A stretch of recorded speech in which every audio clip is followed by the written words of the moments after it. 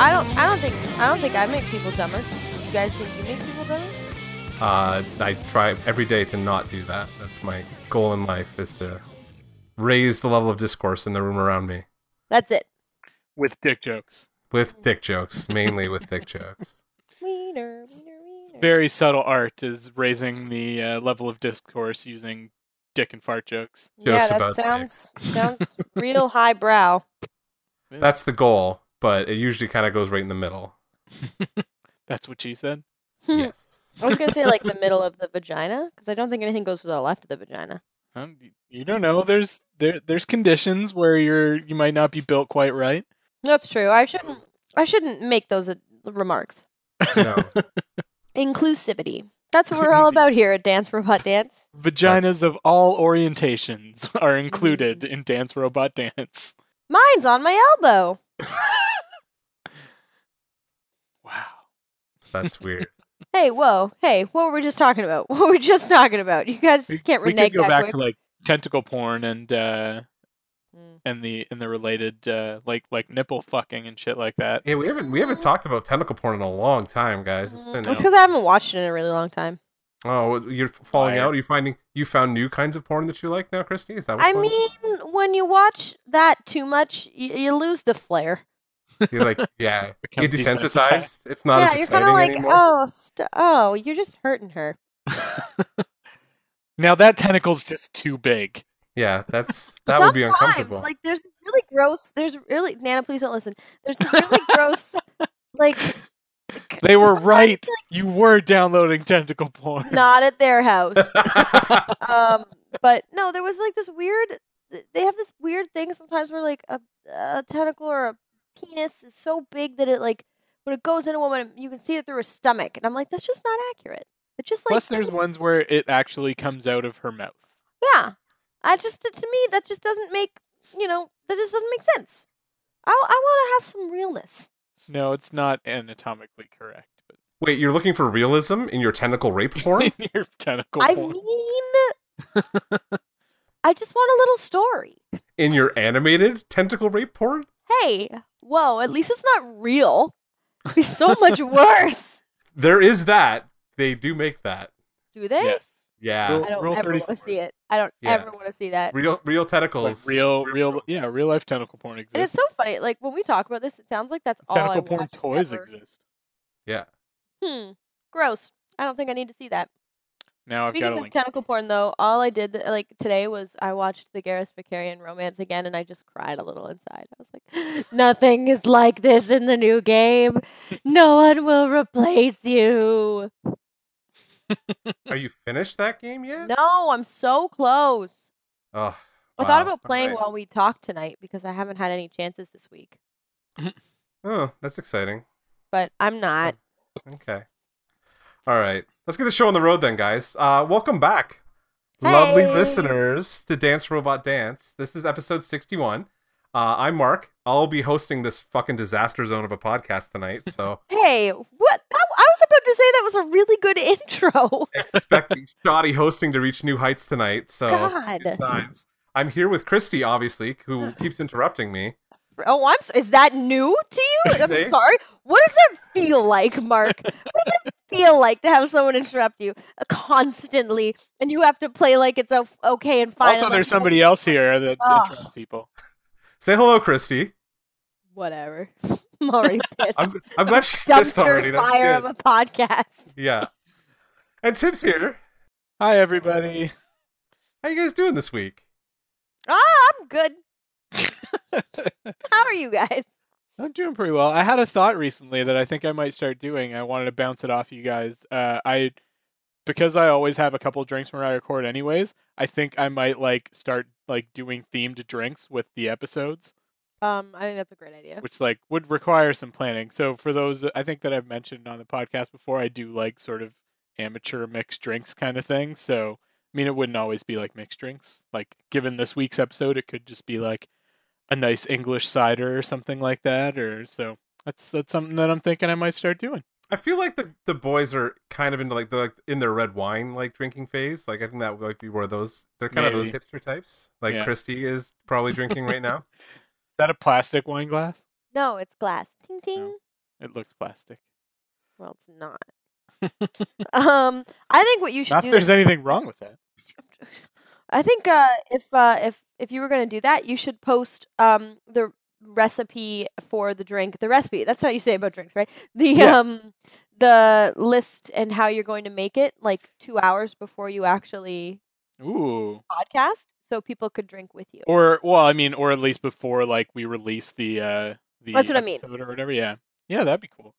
I was thinking of doing like a really like if it is a drink I actually make and not just like something pre-made kind of thing, then I could do like a little 2-minute thing just saying like Tim's drink of the week or whatever. Yeah, like if we had a Harry Potter episode, you could make butterbeer. I've made butterbeer before.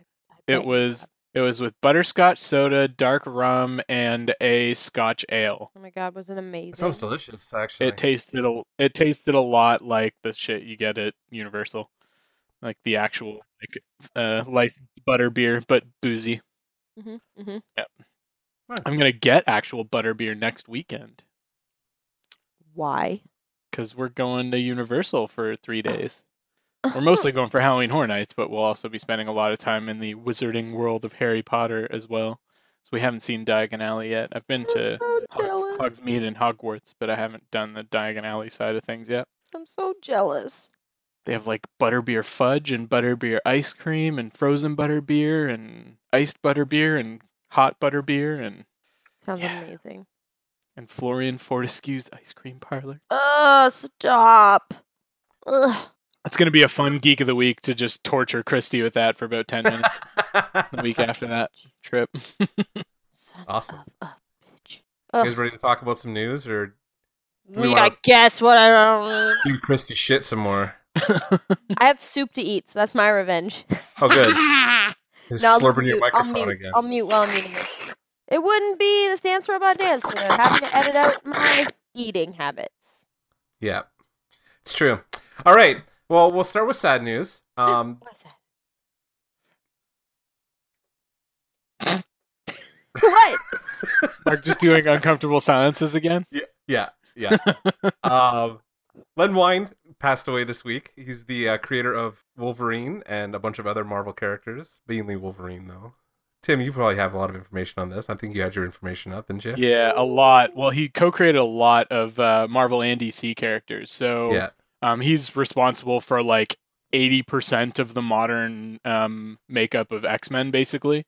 Like he co-created, as Mark said, Wolverine, Colossus, I think also Storm as well. Yeah. And on the DC side, he co-created Swamp Thing. So that one's particularly rough because Swamp Thing has lost both of its co-creators in the past month Year, or two yeah. or whatever. Or year, I guess, the past few months. I know we're being sad, but as soon as you said Swamp Thing, all I heard in my head was Swamp Thing. Da-na-na-na-na. You make my heart sing. Da-na-na-na-na. You make everything goopy. Mucky. Mucky's okay, I guess. But yeah, so he was a real like legend in the comics world, legendary, mostly writer. I don't think he ever actually drew anything. He's mostly writer, but he wasn't that old. He was like 69, so that one was kind of sad. He was also the editor for Watchmen. That's right, he was. Probably the most famous series that he ever worked on, in terms of sort of critical acclaim, I guess, and general pop culture acceptance. Well, I mean, the fact that he created Wolverine's kind of like probably the biggest deal on his resume. True. Yeah. But So it's pretty exciting. So that's sad. So Yes. we'll move I wonder on if from Hugh there. Jackman said anything. I I don't think know, I I didn't saw something on Instagram, but it was a Hmm. couple days ago, so I'm not sure. I know a lot of the big like comic artists were posting stuff over the course of the week, like little Wolverine sketches and stuff like that. So Yeah. All right, next thing on the docket, J.J. Abrams is back in the director's chair for episode 9. Yes! And everybody is making lens flare jokes. Yep, he's also co-writing, and the result of this is that the movie has been delayed from. What are the dates? Fuck. My tabs. The new dates for it. Where is that? December 2019. It was supposed to be May 2019. Now it's back to being another Christmas release. Yeah. So, Which I think is I don't know, why were they going for a May release there? I'm trying to figure out. I think because I don't Is there think no there's Marvel anything movie that planned year? for 2018 release. So I think that unless it's maybe that's the Han Solo movie. Isn't 2018 like May 2018 is Avengers? Wouldn't May 2019 be Avengers 4? Maybe, yeah. I think they were trying to sort of have them not be every like a once a year thing, maybe. I don't know. Oh, okay. Because I guess 2018 is due to be the Han Solo movie. That got moved up though, right? I do not remember. Maybe it got moved up to because they knew this was happening. Yeah, but that's what I mean. Like, I'm trying to remember. I heard stuff about this, and it was like, was it? I mean, Last Jedi is like this year, and then next year, I thought it was like next Christmas was Han Solo, Yeah. and then the new spring episode. after that would be episode 9. Yeah, but then, so would they? Are they not just moving it? Okay, I guess they're just moving it back. Okay, yeah. So the Han Solo movie is due May 2018. So I guess it's that they didn't want to have like a year and a half gap in between Star Wars movies. They wanted to have they wanted to, I think, start moving them to be summer movies rather than winter movies. That seems weird to me because like they've owned Christmas the last couple of years with those Star Wars movies, Yeah, it's true. and then like May's been kind of the Marvel time now, right? Like usually Marvel's got a big May movie out every year. Yeah. And like this year is Avengers, so Yeah. wouldn't Next year. next year? Yeah, sorry, next year is Avengers. It's so wouldn't Thor like, this year, right? well, Thor's in Thor's November. This year would have been Spider-Man. Yeah, Spider-Man was like the summer release for Marvel this year. Yeah. But then like their May thing next year is Avengers 3, if I'm not mistaken. Mm. And then the next May, I think it's a year between the two Avengers movies. So I was like, why would they be trying to put Star Wars movies into the same month where they have Marvel movies? Just doesn't. Yeah. I mean, for Disney, it doesn't make any sense, right? Because it's all Disney at this point. It's not like they're competing; they're owned by the same parent company. So There's a bunch of casting calls going out in Atlanta right now for Marvel, for Avengers movies, like extras and stuff like that. yeah, you were posting something about kids or something like that, right? So Yeah, and that's I've seen like 2 or 3 of those come out this past week for like people of specific body types or hair types or hair color, that kind of thing. nice. Racist. Well, got to make sure you got what they're going for. Diversity. That means they can actually call for the people they're looking for. Then, right? They did that with Hamilton. They were like, we don't want white people. And everyone was like, oh, that's okay. Except white people were like, how dare you? This is reverse discrimination. Except We don't you know can't what this feels discriminate like. against the fucking Majority prevailing, population. the majority or population that is in power. Yeah. Or All right. privileged groups, I should say. Anyway, There you go. Anyway, so I'm excited JJ's back. Like I don't know. I thought he did a good job in episode 7. I think it'll be good. Yeah. So, I'm just hoping that this is less of a rehash and more of an original movie, but I don't see, like, everybody's joking now that he's just gonna like fucking remake Jedi because he's already remade New Hope. New Hope. Well, they're already making jokes that episode 8 looks like a remake of Empire. So we'll have to see how that actually pans out in December. I Yeah. mean, I actually wouldn't be opposed to it because I really enjoyed what he did. But at the same time, he did that on purpose. Star Wars had to put trust back in their fans. Oh yeah, I'm okay with them doing that in Force Awakens. I just now that Don't they wanna see it have again. brought it back, sort of got everybody back on board, kind of thing. I would like to see them go off in a new direction with the new Agreed. characters. All right, continuing along with the director news, Patty Jenkins has officially signed on for Wonder Woman 2, and apparently got a big fucking payday for it too. Yeah. That appears to be what she was sort of holding out for. Was she wanted like a Zack Snyder level payday? That's As what she should be getting. Oh yeah, agreed. I agree. Yeah, I completely could agree with that. Yeah, so that's super cool. So we'll be getting Wonder Woman 2 sooner rather than later. And it means that she is now, I believe, officially the highest paid female director of all time. That would make sense. Nice. Yeah. Well, the movie did like gangbuster business. Yeah. And it comes out on Blu-ray on Tuesday. So there you go. It does. Mine is pre-ordered. I'm very excited. So the director of Deadpool, Tim Miller, you guys know who that is? Mhm, Yeah. mhm. Pretty sure. All right. He's going to be directing the Terminator reboot for James Cameron. Now that because James Cameron's got all the rights back to the Terminator franchise now, like it's all his again. Yeah. So he gets to do whatever he wants, and he's put Tim Miller in the director's chair for his next Terminator movie, which I'm kind of excited for because it'll be nice to see a decent Terminator movie again. Maybe I think they they haven't need to done let one. that fucking franchise die, or at least let it go for a while. There have been too many crappy reboots and remakes and shit like that. Completely agree that they've not made a good one since the second one, so that's And they need to just let Arnold go. Like, he needs to move on from the franchise. For sure. that I definitely agree with. Yeah. So it's pretty. I've never seen them anyway. Really? Oh, you should definitely see the second one, and you need to see the first one in order to get the second one.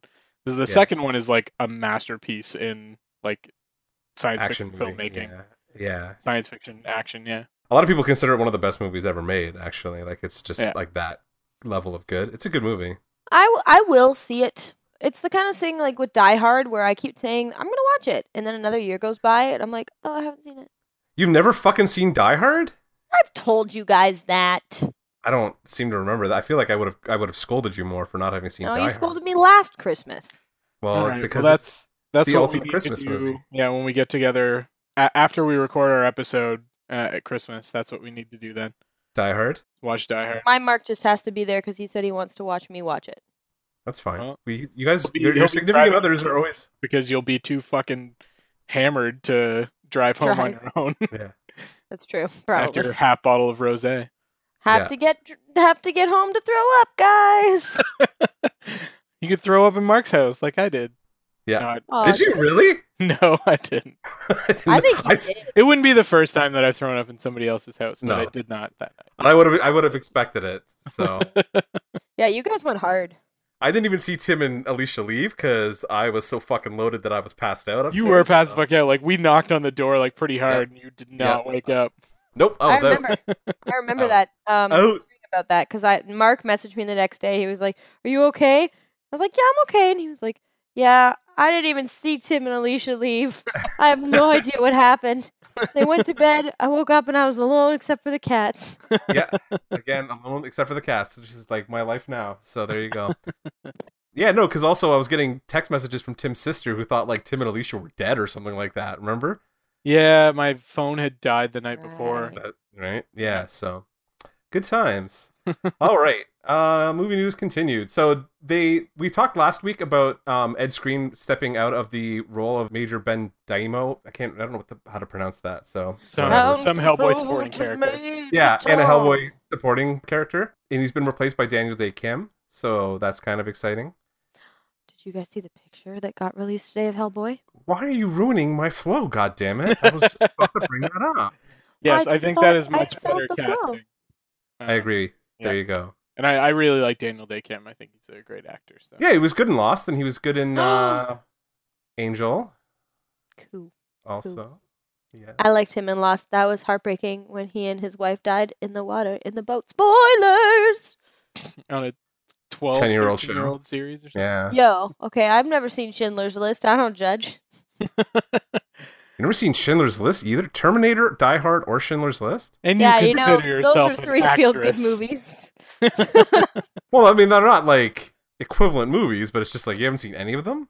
Well, I've spent a lot of time rewatching Love Actually and Under the Tuscan Sun And And what was that other movie? Heartbreakers. yeah, and Heartbreakers. and Heartbreakers, but that was only one day of my life for 17 hours. It was so good. And then I watched it again recently, and I was like, "Oh, so not good." Yeah, why did I do that? Yeah. Why do you? Because Jason Lee. That's why. That's fair, but there's better Because movies. Jason Lee, before he became a total dick. Jason Lee when he was trying to be the nice guy. Before Jason my, Lee when he my looked name at is Earl. stars. I liked My Name Is Earl. It was a good show. I never saw My Name Is Earl. Oh my god. It's got a lot of Jason Lee. It's like greasy Jason Lee. Yeah, it's like I know, I'm greasy not in that interested. one. Not Yeah. interested. It was a funny show though. I liked it. That's why I didn't watch Trailer Park Boys. I've never seen that either. Oh. Greasy. Yeah, Trailer Park Boys I couldn't get into. Although people keep comparing it to Letterkenny, which I love, so I'm like, oh, Oh, I've okay. never seen Letterkenny either. Letterkenny's fucking hysterical. So My friend got called out by them, actually. Remember that Bruno guy I told you about? yeah, Bruno making a reappearance on the podcast. Yeah, he, I wonder if he listens. I'd be so upset if he did. I'd be like, He's made more regular appearances in conversation with us than some of our co-hosts that are weird. Lapsed co-host. Our lapsed co-hosts, yeah. Hi, Stu. Hi, Eric. Yeah. Hey, They guys. don't listen to this podcast. God, no. Yeah. Sorry, I just got a message. I was like, what? But It's yeah. brutal. It's Brutal. Bruno. Oh! Actually, he and I were supposed to get together recently, and I fucked up and like totally forgot and bailed. Oh, But no, he's that's super the story sweet guy. of your But he got relationship. story of my. I'm not gonna One Direction right now, but Oh, Like, no, don't do One no. Direction. no. It's like that's Hi, like Becky.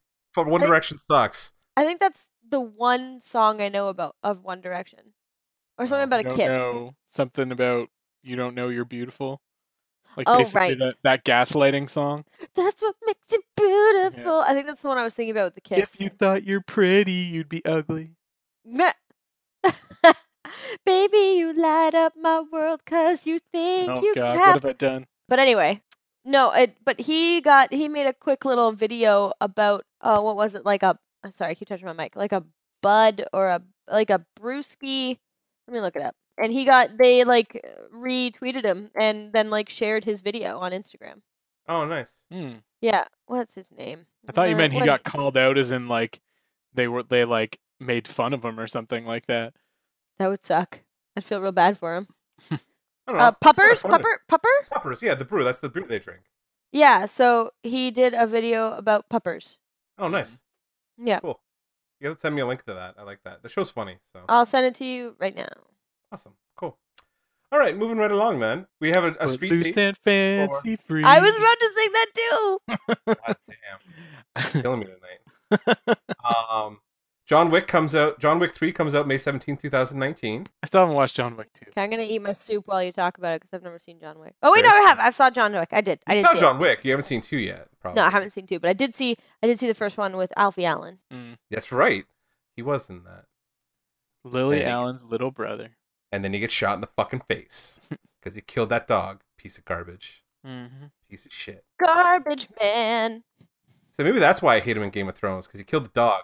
Yeah, and you're John like, Wick. you deserve to not have a penis. Goddamn right. He's pretty easy to hate in Game of Thrones without ever having watched John Wick. True. Theon's kind of a piece of garbage. Yeah. All right. So Futurama's put out their audio episode. I have not listened to it yet. Nor have I, but I've heard not good things in general. That it was somewhat disappointing. Oh, really? Yeah, what did I see on IO9? They said it was way too much podcast, not nearly enough Futurama. Oh, I that's don't too know. bad. We'll see. I'll probably still listen to it because I do. Yeah, I'll listen to it eventually. I listen to the Nerdist anyway. It's on my list to listen to tomorrow, so I'll probably flip through it tomorrow. But yeah, kind of interesting. This week, Orville premiered, the Seth MacFarlane Star Trek kind of Star Trek show premiered. I actually literally just finished watching it before we hopped on to record. Not great. Not great. Also did not get good reviews, and I'm Yeah, the not reviews sure I'm weren't going to great. bother watching it at this point.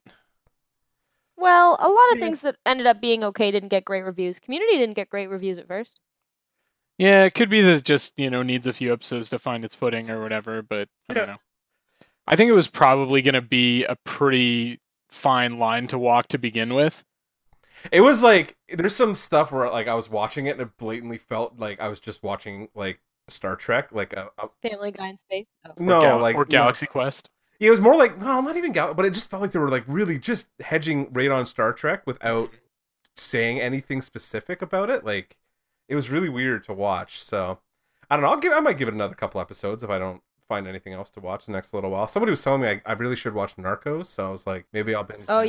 yeah. I just finished the 3rd season of Narcos yesterday. It's really good. The issue is like, because it's so heavily subtitled, I have to pay like really close attention to it. Yeah. Or else I just get lost. Yeah, they were saying that. Somebody was saying that to me this week. They were like, you should watch it, but like, it's not something you can watch and like flip through your phone or like draw at the same time, because it's like you have to actually watch it and like read. I'm like, no. I don't know if I'm in the mood for that right now. But Ober and Martin. But no, it is. Yeah, I've heard it's amazing though. So it is. It's really well done and really engaging. it's only 3 seasons. That's not too bad. I And like I they're can whip through that 10, pretty quick. 10 or 12 episodes each, something like that. Nice. Yeah. Speaking of Star Trek, not Narcos. Anyway, we're 10 days away from Discovery launch. Yeah. and because of that, Netflix has been posted something this week, and we want to talk about it just so that Christy could gloat. So Netflix posted a list of the most rewatched Star Trek episodes, and now my goddamn link won't open. This is awesome.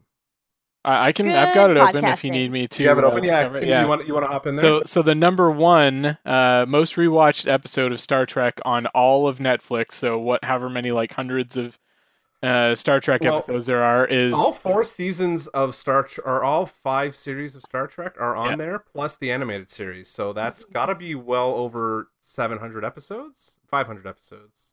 I think they said 700, but that seems Can we just get to the right. fact that it's motherfucking Janeway? Yes, the number one is the series finale of Voyager. So Endgame. Look And, at all the out of, Voyager. out of the top 10, 1, 2, 3, 4, 5, 6 of them are Voyager episodes, and the other 4 are all TNG episodes. I'm astounded. First of all, there's no original series whatsoever Yeah. in there. Because And- Voyager's good. Christy, even you don't believe that. I can hear it in your voice. Well, it's better than the original. Whoa, that's fucking blasphemy. The original's a classic. I've never watched all of the original. Aw. I have, but it was tough to get through. It is tough to get through, but it's fun to watch in spots. Yeah. So. Well, and there's some episodes that are just phenomenal, but there are some that are just garbage. Just fucking garbage. Yeah, Just absolutely. absolute fucking trash. But I think that could be said for every Star Trek series. Yeah, absolutely. I was gonna say, you know what else is fun to watch? The fact that a female empowered, like feminine and kick-ass captain was the top watch show on Netflix because fuck you, Mark. Fuck you. All right. Because you Fair kept saying Janeway sucked, and Janeway Janeway has does spoken. suck. The masses have spoken. Kate is the greatest. The funniest thing to me on this has been watching like all of the Star Trek fans on my Facebook feed like try and justify this, and people are being like, "Well, true like TNG fans would normally watch the Blu-rays. They wouldn't watch it on Netflix." Which was the argument that Nerdist and I both Yeah. made, so there is that. Or like that it was skewed for like, you know, the algorithm was skewed for other like fucking obscure, ridiculous reasons and shit like that. So I thought that was pretty fucking funny to watch people try and justify it. I was just surprised at the numbers being like that Voyager had that many of the top 10. I thought it would have been I more, was as well. Good show. I thought it would have leaned more into TNG being more rewatched, but I figured it would have been a mix of TNG and original series. yeah. For the most part, with maybe like 1 or 2. I'm not surprised there's not Enterprise and there's not DS9 episodes in there, because those do seem to only appeal to like sort of real Star Trek fans kind of thing, less casual. Hey, Space well- Nine also is difficult too because it's not like one you'll just watch like an episode of. It's not like a 'Cause drop it's in so kind of in the heavily middle of it. serialized. It's very serialized, so it's hard to just kind of drop in and watch one episode of it unless you've seen it a million times. But Yeah. so I can see that, and like Enterprise, I think Enterprise is vastly underrated, but I don't think I've rewatched it. So since like it finished, I rewatched it, and then that was it. But I haven't watched it since. Mhm. Whereas I still go in, but like I will drop in on Netflix and watch like a couple episodes of TNG here and there. So I don't know. Well, obviously you don't watch it enough. Well, apparently not. Didn't skew the numbers enough to make a big difference. So although I do have them on Blu-ray, so I do watch them on there. I'm surprised All Good Things wasn't on here, because like I fucking love that TNG finale. That was It's a dense sit though. Like it's not. it is, yeah, I guess. But So- I love that, like watching Picard bounce back and forth through those like different time periods and everything, and That was pretty cool. Now that this is open though, like this is a very Borg skewed list, so that may have some factor in it. yeah, Like a lot of that's those true. episodes center around the Borg, so that may be kind of what people are doing is just like flipping through like Borg episodes. just watching, yeah, it's Stop like trying to justify it, guys. no, that could very I'm well just be kidding. like No, the and- Borg are they're really cool. yeah. Endgame has the Borg in it. Best of Both Worlds is obviously the Borg. Scorpion is like the introduction of the Borg. Q Who is when Q's the introduction. that's where Sorry, they send them Scorpion's across. the introduction on Voyager. Like that's I was the- gonna say it's not the introduction. Who are Yeah, they? Q Who is the one where he just sends them across the universe and they just encounter the The cube, one right? cube. Yeah, in J25. Yeah. Man, I still remember the sector they were in. I gotta. That doesn't surprise me though, gotta because believe- the Borg are the best villains in that show. Yeah. Like Yeah. hands down, no question. And also, guys, you're forgetting 7 of 9. Horny boys. Yeah, I guess she's not really in Scorpion 1 and 2, like in her final like hottie outfit though. So that's where she shows up, but it's not like whatever. Mhm. But then like the one that weirded me out was time and again, like episode 3 of Voyager being like so high, like being in number 9, and Clues of Next Generation. That is a terrible fucking episode. So I don't know why. Is that one of the Sherlock Holmes holodeck ones? No, it's an episode where they all get. I think it's the one where they all get brainwashed. Oh, and then they all have to figure out who's who and Yeah, I think it's that one. who, like they're trying to like determine who's the captain. And there's another first officer and all that stuff who's on there, and it's like I think it's that one. It's either that or it's the one where they go to a planet that can destroy them, but like they make a deal to get sent away, and Data has to get programmed to not tell them, kind of thing, and whatever they figure it out. It's one of those two. I can't remember. Oh yeah, I remember that one too. Yeah, right. So it's one of those two. But these are a lot of Borg episodes, so there is that. Mm-hmm. All right, that's all I had on my little list of shit to talk about. Do you guys have anything else? Let's see, I had a couple more. One, just because we're all fucking clamoring and hungry for Game of Thrones news. Apparently the last season of Game of Thrones is probably going to have multiple endings filmed, so as not to spoil it. Yeah. So That's awesome. I hope I see all of them. I'm sure they will release them all. They're just gonna be like out in the middle of fields with a bunch of fans around them shooting like killing Daenerys or something like that, just so that they can spread that around the internet. So. Yeah. I think that's what's going to happen. Yeah, probably. Or John. But anyway, it's not about that. Or both. Or everybody dies and the fucking walkers take over. Yay! Yep. That's like the Reapers. What? I just wanted a Mass Effect plug. Come on, Tim. Oh, okay, sure. Mass Effect, that's a thing. Oh, fuck you. It continued to get really good reviews and a lot of press and stuff like that. And my favorite news related to it this week is that there apparently have been people that have been dressing up as scary clowns and going to the showings, to the point where like they'll get in there before everybody else and just sit there holding a red balloon until people start to wander in. Brilliant. If I was working at a movie theater, I would be bringing an usher in and being like, "You're dressing up as a fucking clown and sitting here all night." Amazing. Like, that's your job. I thought about that. I was sitting there like, how would you market this? Like, I kept seeing the balloon thing popping up, and I'm like, you just bring one of your ushers in, dress him up in a clown suit before the shows, and sit him there with a red balloon. That's it. Wait. And then he just stares at people as they walk to their seat. Can we just quickly, for a second, though, talk about how long Tim held a fake balloon in his hand? Like, you held that for quite a while. A little fake balloon. That was my beer. Have you guys seen it yet? No, I haven't had a chance this week, so I want to go. I want to go tomorrow or Saturday. So I want to. It's real good. Yeah, I've heard it's amazing. So. I was thinking about seeing it last weekend, but Alicia had work to do for school, and so Finn, just move back to Canada so we can go together. You fuck. Well, Alicia actually wants to see it, and she hardly ever wants to go see movies. So yeah, but I could have third wheeled with you. True. Third wheel with you and Mark too, but I didn't get an invitation. Thanks, Christy. Thanks. Oh, sorry, we decided last minute, and you can't drive from Milton. I can drive from Milton whenever I want. Not when you have 20 minutes to get to the theater, brah. I had the 407. I could get there. That's true. Sorry, I made a mistake. Yeah. Anyway. I had a little bit more sad news, which is probably only sort of relevant to Disney fans. What?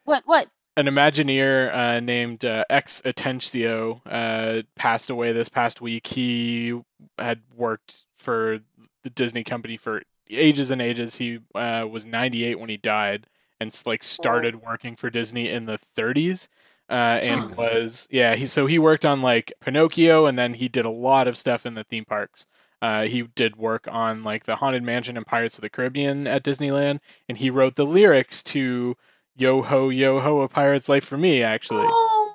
So, yeah, that one was kind of sad. I mean, he was fucking like 98 years old, so clearly lived a long and very full life, but it was Like fucking lived the dream too. Like he got to be an Imagineer for fucking Disney. Like that's Yeah. like For his whole life. for Yeah. like his whole life. That'd be like me like penciling fucking comic books till I was in my 90s. That'd be amazing. and in like the golden days too, right? Like Yeah, in like the absolutely. 40s and 50s. Through all kind of it, thing. like yeah. when did he work there till? Like I'm sure he retired at some point. Yeah, I think he probably retired like a good 20 or something years ago or something like that, but yeah, it doesn't say. Yeah, so he got to do like He retired in 84. So I mean really like through that whole like golden age of Disney, right? Like you know, Snow White, all like Pinocchio, like all the big original stuff, right? Like yeah, that's crazy. And like through the, you know, the beginnings of Disneyland and all the theme parks and shit like that. So that's amazing. Yeah.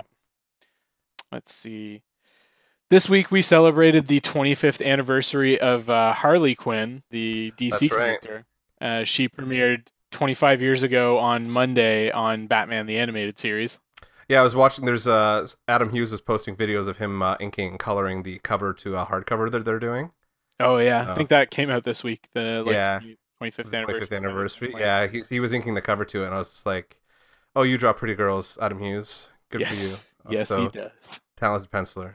Be nice if he ever did interiors, but like I guess if you make that much money just doing covers all the time, that'd be a sweet gig. He draws very nice boobs. Yeah, he does.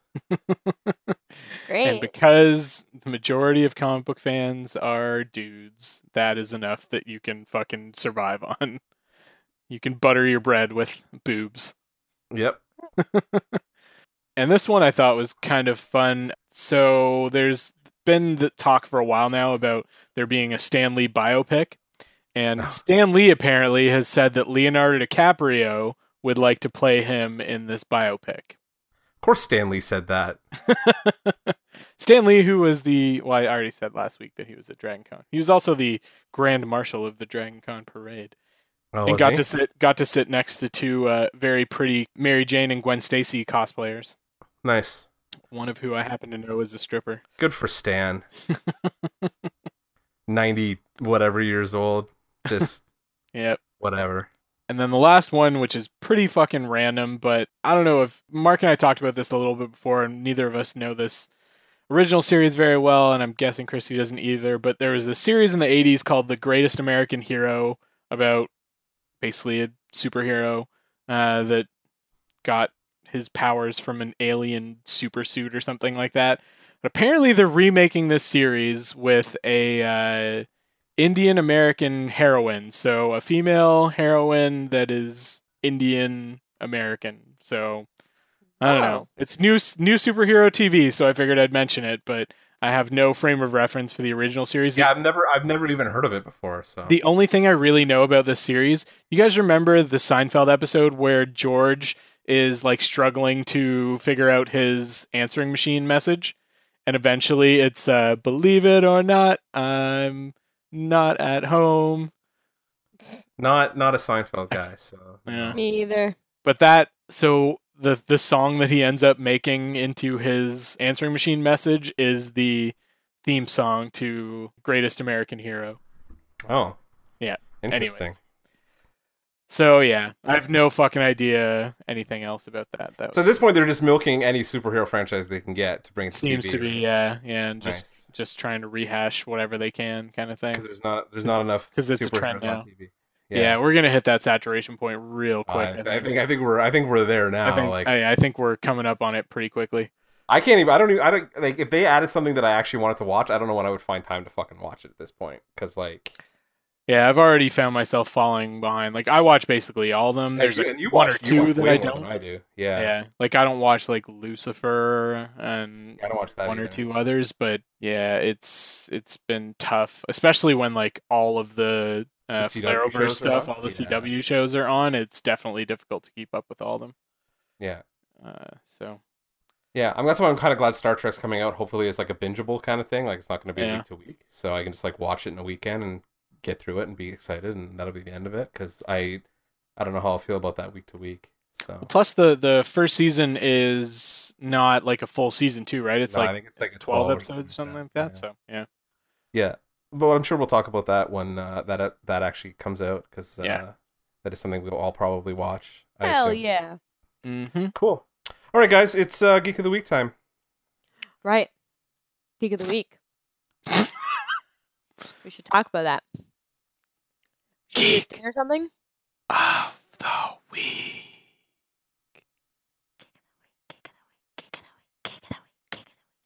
Quietest sting ever.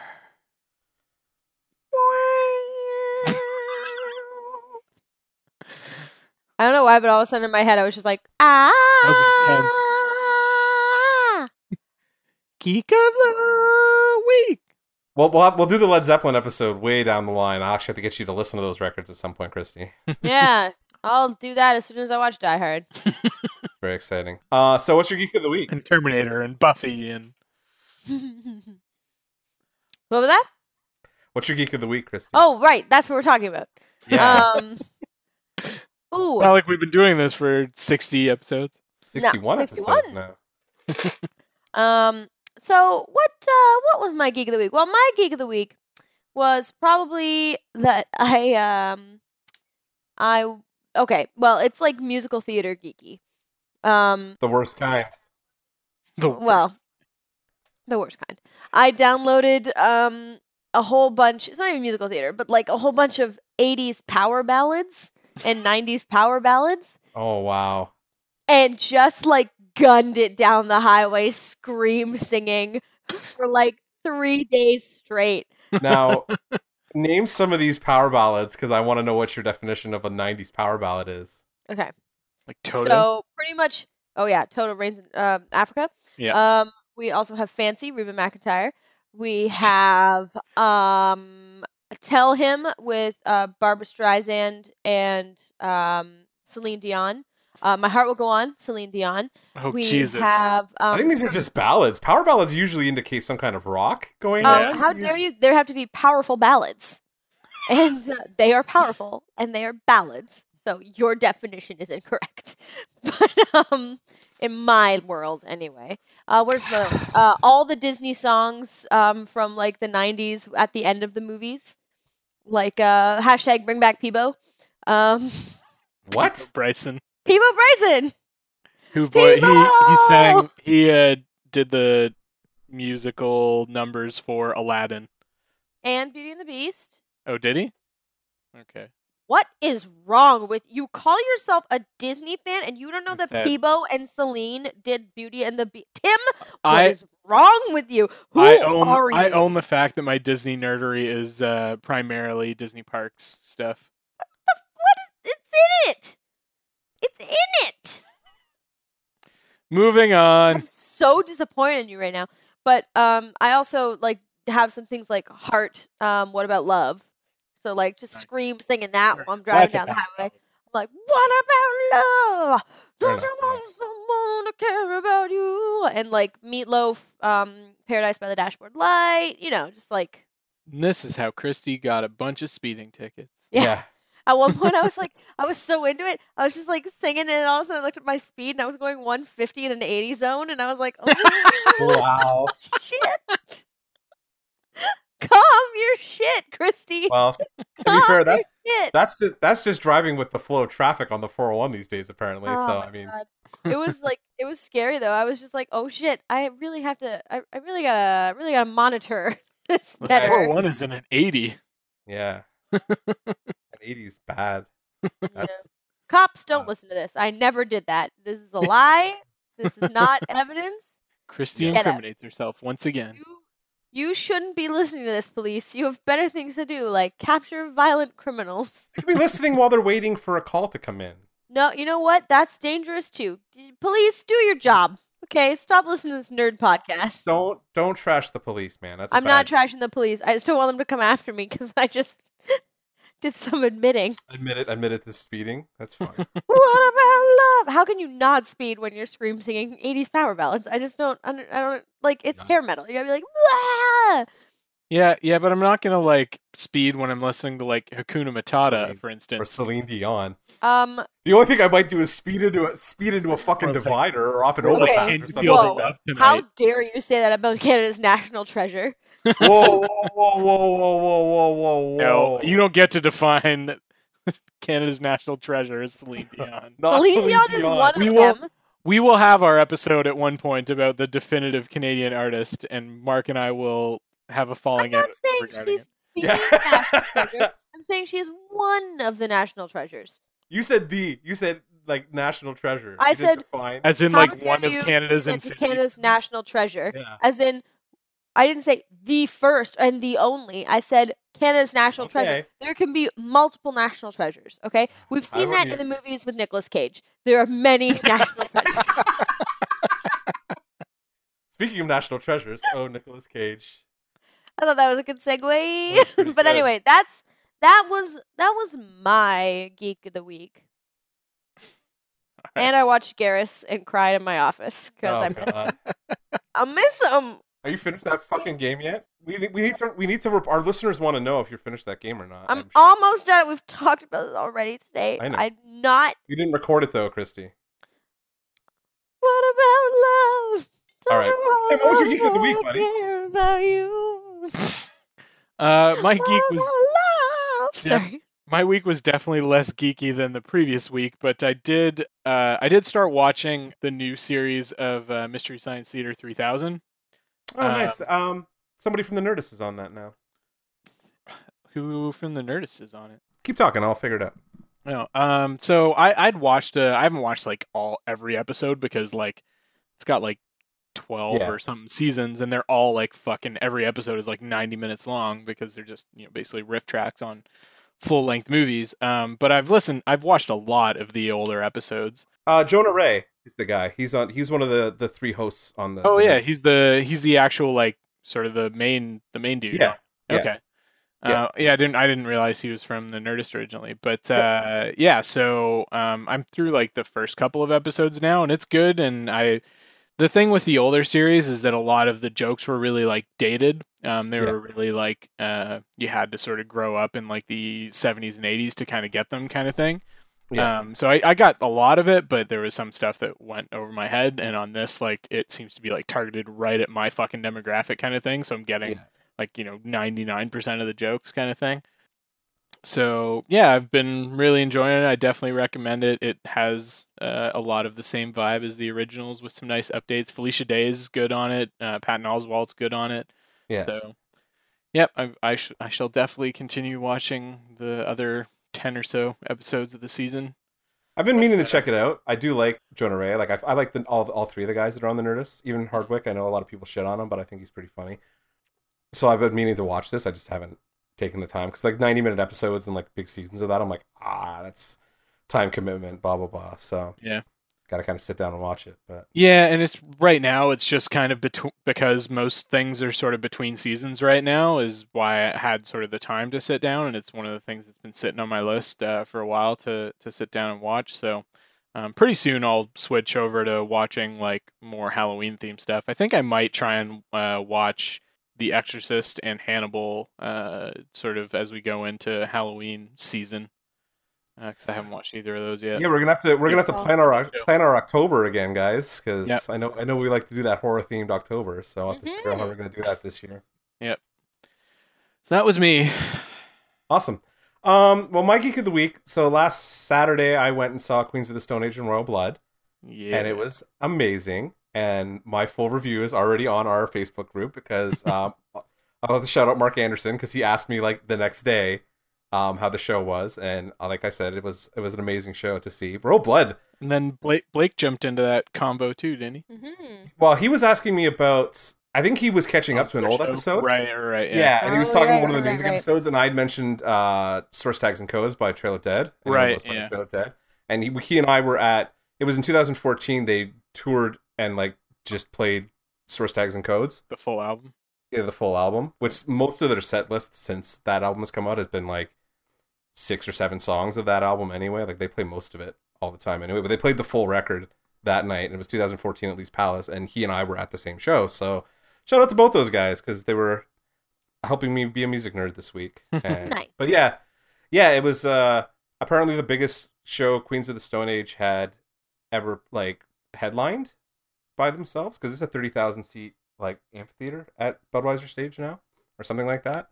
So it was about almost at the end of the show, we were so loud and like continuously cheering. I think I saw Josh get kind of choked up by how like overwhelmed he was by all the people, like all us crazy drunk Canadians cheering for him. And it was kind of fun because I'd bought a pair of tickets that were like right off the floor, like in the second row in the middle. And my sister and her new boyfriend decided that they wanted to go to the show. So I was like, you guys take those seats, but you're buying me a floor seat. So I ended up on my own, more or less, in the mosh pit for that Queens of the Stone Age show. That sounds amazing. Oops, sorry. It was fucking bonkers. And like, but it was funny because like I thought it was pretty tame for most of the show. And as I was walking out, some kid who must be like 10 or 15 years younger than I am was walking out. I'm like, couldn't believe how crazy that pit was. And I was like, you should have been in the pit in 2002 when they had like Dave Grohl drumming for them. It was like, I thought I was going to die, but okay. I'm glad you guys had fun. It didn't seem that nuts to me. And I was like, well, you guys saw the pictures I took. I was probably 5 or 6 people back from the front. Yeah. I wasn't, so. You were having a good time. Oh, it was a fucking awesome show. It was a fantastic show. So, yeah. It was good. Good times. So then we decided what we were going to do this week, and that was my real geek of the week probably, was just the amount of research and listening that I did to do this week's episode. So, do we want to sting in meat of the episode, guys? Meat of the episode. Radio meat. You should have done it like, I'm a meat. I'm a cheese curd. I don't know where I'm going with this. I think I have poutine on my mind. That has nothing to do with what we're talking about. No, Meat- not at all. meat poutine.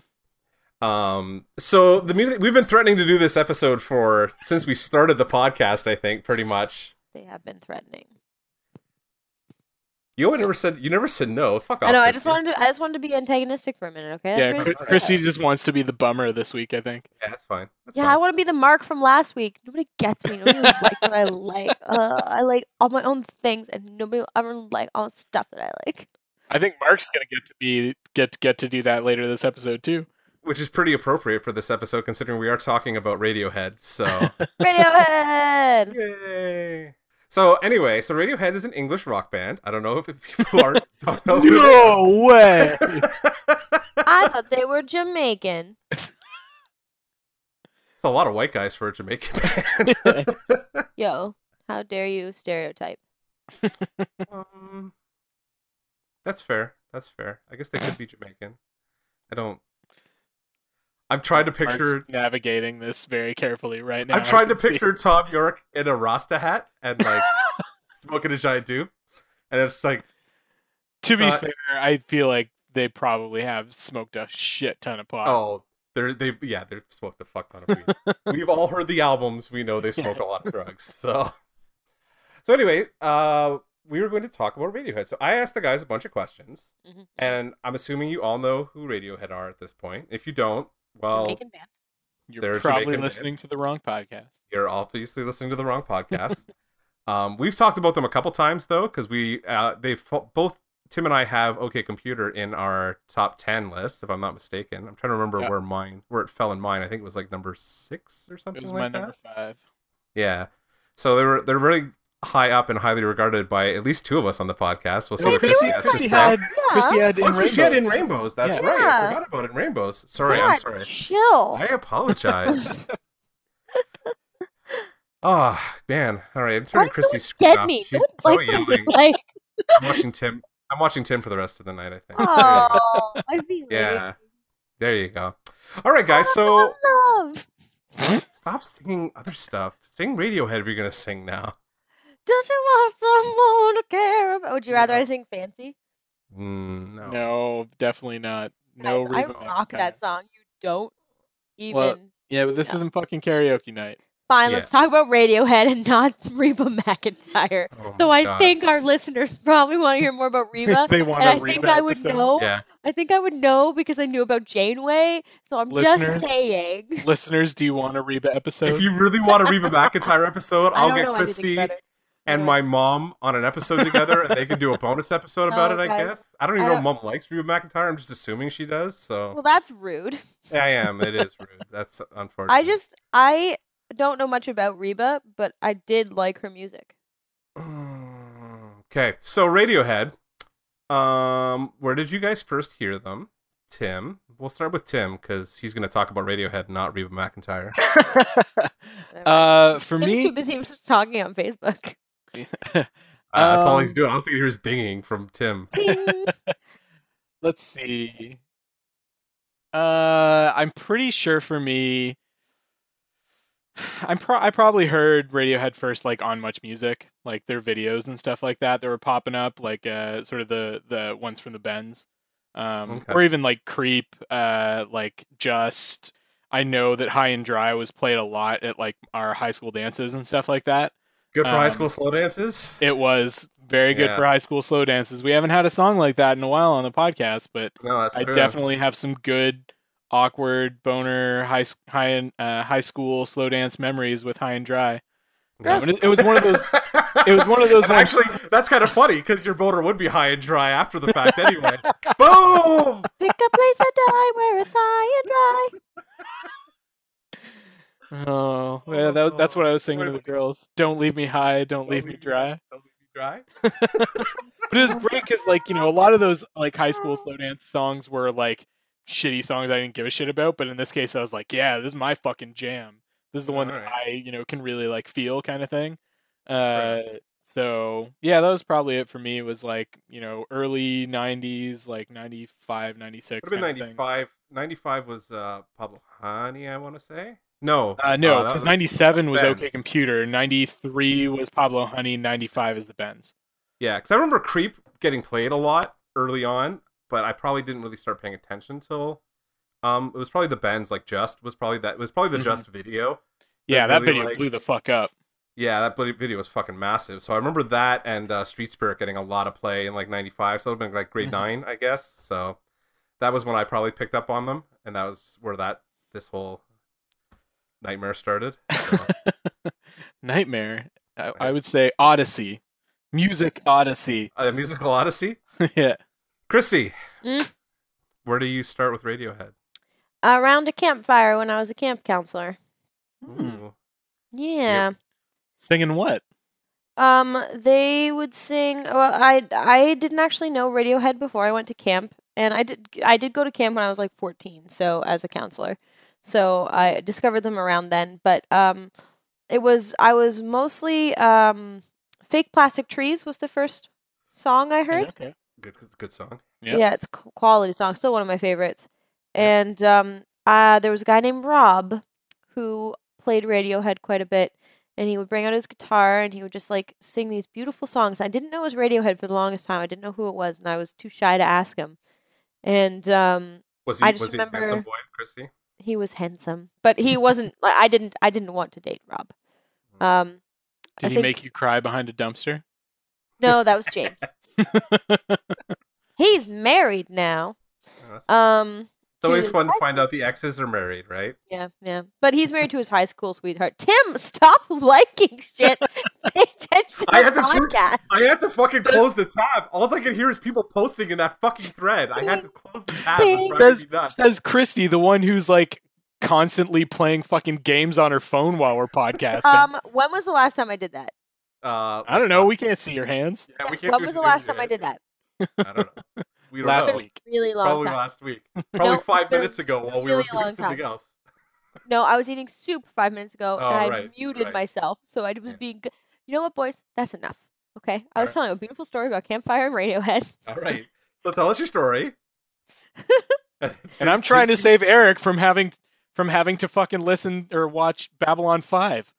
Well, why would he volunteer to watch Babylon 5 in the I first don't place? know, but Why are that's we apparently talking what he was about talking Babylon about on that 5? thread. Anyways, Oh, is that what they're talking about? Yep. I kind of like was ignoring the thread for the most part, so whatever. Anyway, so around the Radiohead, so did you go and like pick up? I don't know. Would you go download songs or pick up albums or look up music Well- videos? I don't know how this works for millennials, so Shut up. I'm out of No, touch. I didn't know it was Radiohead for the longest time, but I liked all of these. Like he had particular songs that I really enjoyed, and another one was Creep, and another one was which was it?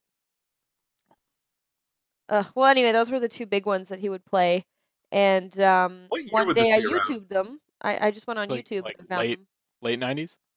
Yeah, this was like no, it was about 2004, You 5. weren't 14 in 2005. I was an 89 baby. So Oh, 99 would make me 10. Okay. 2005 would make me 14. No, your No, math's wrong. that would have been like 16. Yeah, Yep, you'd be you're right. 16. You're right. You're a Yep. you're a humanities major. Alright. Yeah. I'm a humanities major too, and I knew that, so I didn't know what the actual You would number have been was. 15 or 16. If I was an 89, I said if I was an 89 baby You said you were 14 in 2005, which would be inaccurate. No, by 2006. 1 year, just chill. Anyway, you would have been Anyway. 15 or 16. Okay. Yes. And I ended up just going on YouTube's and looking up what I thought the song titles were. And- that's a dangerous Radiohead thing too. I don't know Yeah. if they have to talk about that, but like a lot of their songs are listed by their As- lyrics because Yeah. Well, in the early days of file sharing, yeah. non-appearing was- titles yeah. on Radiohead trope. So That was the problem though, is that I had no idea who they were, and I didn't know. I didn't want to ask anybody because I was nervous because I didn't want to seem not cool because everyone was like, "Oh, you're going to," and what was the other song? It's driving me nuts. Anyway, it was just yeah, and then I found them and I listened to a whole bunch of their music, and at first I didn't really get them. To be perfectly honest, I preferred Rob. And then I started listening to them more and ended up enjoying them. But it took me a little while to actually really like get into Radiohead because I was a musical theater kid. Like I didn't know any of that shit. So it's a So- little out there for you, a little subversive for you. it's a little obtuse for if you're into that straightforward kind of like musical theater. No, like that wasn't everything's out yet. right on. Yeah, I thought for a second it was All I Need, but that wasn't out yet. No, that'd be Would it 2005. have been like Karma, Karma Police or Police? something like that? Yeah, it might have been Karma Police. That seems like a good like campfire-y kind of song. Yeah, I know he did play All I Need, but I know it wasn't with campers because it was a really sexual song. Yes. So Well, Creep definitely you couldn't sing around campers. that's 'cause not there's that's curse true. words. Well, you could edit the real Yeah. that one swear in it, right? But I sang that to a baby. That's the other part of my origin, sort of with Radiohead too. Is in my band in high school, we definitely played a couple of Radiohead songs. We played "Creep" and we played "My Iron Lung." Okay. I've been in a Good couple call. bands that have done like covers of them. I think the most ambitious I actually was in a band that regularly did Paranoid Android, which was Oof, a that rough. seems messy at best to cover. It was actually we did it pretty well considering like it is kind of a rough song. And it's got so many time changes and shit like that, and that would be the really tough part to coordinate. But that's all me, right? Like that's all Yeah. the drummer who has to deal with that. So if Well, I'm exactly, okay and with the it, drummer's shit. So yeah, the drummer sucks. So it's all pretty straight 4/4 if you listen to it. So it's not that no, most of it's or there's big chunks of it that are like 7/4. big. 3 4 1 2 3 1 2 3 4 1 2 3. No, it's pretty. I don't know. I've never had a problem playing it, so it's all pretty straight time. So I think the middle part's in like 7/8, but like Yeah. that's it. So anyway. Oh yeah, the bridge, the like that's 7/8. Yeah, but I think he's playing straight time over top of it, so it loops like the guitar's in 7/8, but I don't think the drums are. So anyway, cool. Yeah, we could talk about time signatures. You guys really want to get into their weird shit? Like they do some fancy music nerd stuff. If you want to get into it, We will, I'm sure. Yeah, absolutely. So moving along, so what hooked you? Like, what made Radiohead like a band that was like gonna stick with you, Tim? For me, I mean, it sounds weird, but it was some of it was the hooks. Like Radiohead is a very like sort of non-standard out there kind of band, but they do write some fucking amazing hooks. Yeah. But it was also like sort of the anti-establishment like sentiment of most of their music as well, and sort of the counter mainstream kind of idea. This goes to like the fucking like casual rebel in me kind of thing. Yeah, Which has come out a couple times on the podcast before, but is also the musicality, right? Like I grew up like being trained in music and like reading music and playing different instruments and stuff like that and singing, and just like the level of of musicianship that goes into their music is really amazing, and this is where like those crazy time signatures and shit like that comes in as well. So yeah, all of that really is what like got me into it, and just that like really fucking like fuzzy grungy sound as well. Was that was something that everybody was sort of clamoring for at that period in time. At least everybody that wasn't a cool kid was sort of clamoring for in the mid '90s kind of thing. Yeah, they definitely fell like right into like my guitar rock niche, right? Yeah. Like that column of music that I like fall into and really like kind of thing. Mhm. So like those first, especially the bands in OK Computer, were just like I remember, I think we've talked about it on the podcast before, where OK Computer took me a little while to get into, Mhm. but I saw them tour that record. Like, it was one of the first shows I ever like went out of town by myself to see. I think I went with some friends from the theater to see them play when they toured that. Not the musical theater, Christy. No, That's not fine. a musical theater. It's not as good, but it's fine. Yeah, no, I worked at a movie theater. Sorry, yeah. So when I saw them first, I was at the old Maple Leaf Gardens in '98, and I think about me and a bunch of people from the movie theater. I had some friends that were getting me into music. I got into a lot of music from the group of older people that were at the theater, and Radiohead was one of those bands that were like, "We have an extra ticket to this Maple Leaf Gardens show. Do you want to come?" And I was like, "Yeah, all right." I didn't really like the album, but it sounds like it'd be fun to go to a rock show, so absolutely. And well, lo and behold, they were like spectacularly good live on top of that. So from there on, it was kind of where the record kind of gelled with me, and they became like a band that they're not a band that I follow like diehard. Like, I'm not a diehard Radiohead fan, but like when an album comes out, it's one of those things like, oh shit, I need to hear this. Like, I need to know what's going on. And when they come around, I see them every time, because I was looking at the list of like shows they played in Toronto and was like, man, I was at all of these. Like, you're getting ahead of us, Mark. Yeah, so we are getting ahead a little bit of what I wanted to talk about. So Christy, Mhm. what about you? How did they get their hooks in you? Well, I don't know. I found their music to be very sexy. It's interesting. Tom York, not No. the word I would use to describe Tom York. Now, But there is a subgenre, a subgroup of their fans that find Tom very, very appealing in a sexual way. They actually have a name for it, and they call themselves Yorkies? Tomosexuals. Oh no. Yeah. So people that are attracted to guys with lazy eyes? And interesting teeth and interesting dancing Greasy styles, hair I guess.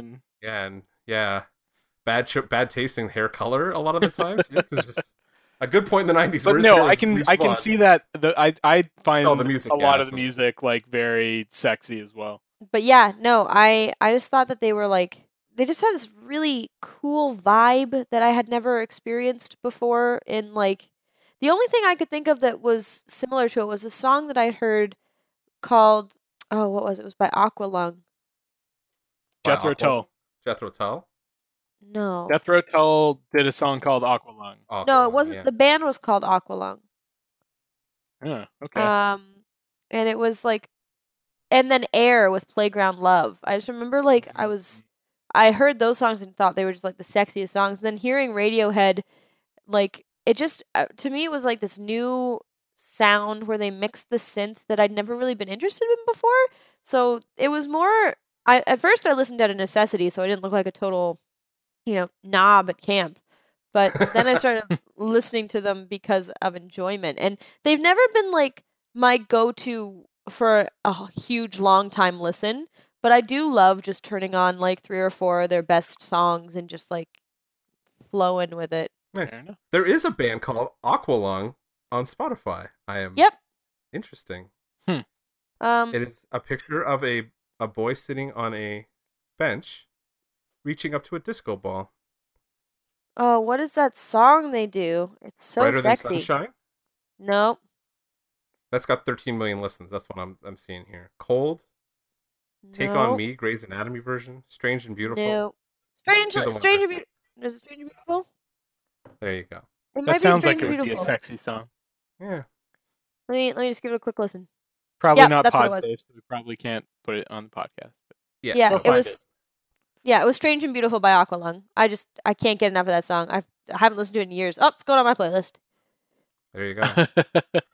All right. So we've kind of talked about like where we came in with Radiohead. So like, what is your favorite Radiohead? Well, we'll start with album. I mean, other than OK Computer, Tim, I guess for us, because we've already talked about that ad nauseum. So, and other than In Rainbows for you, Christy, like, do you have? Because I wanted to make it general, because I know you're not necessarily gonna have another album that you love, Christy. So like that's why I have like album or song. So like, just talk about your favorite Radiohead things, I guess, in general.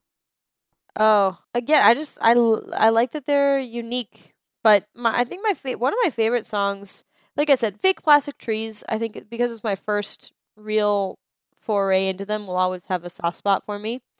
But I don't know much else on the Bends. Is that a good album? The Bends is probably it's their most straight ahead rock album, I would say. I think Mhm. like it's Pablo Honey's a little. I don't think it's as bad as people make it out to be. It's not great by any stretch of the imagination. It's pretty by the numbers, like Brit rock kind of thing for that era. Post punk, Brit rock kind of thing. Yeah, like for like the early '90s, it's pretty like standard for what was going on in Britain at the time, or like in England at the time.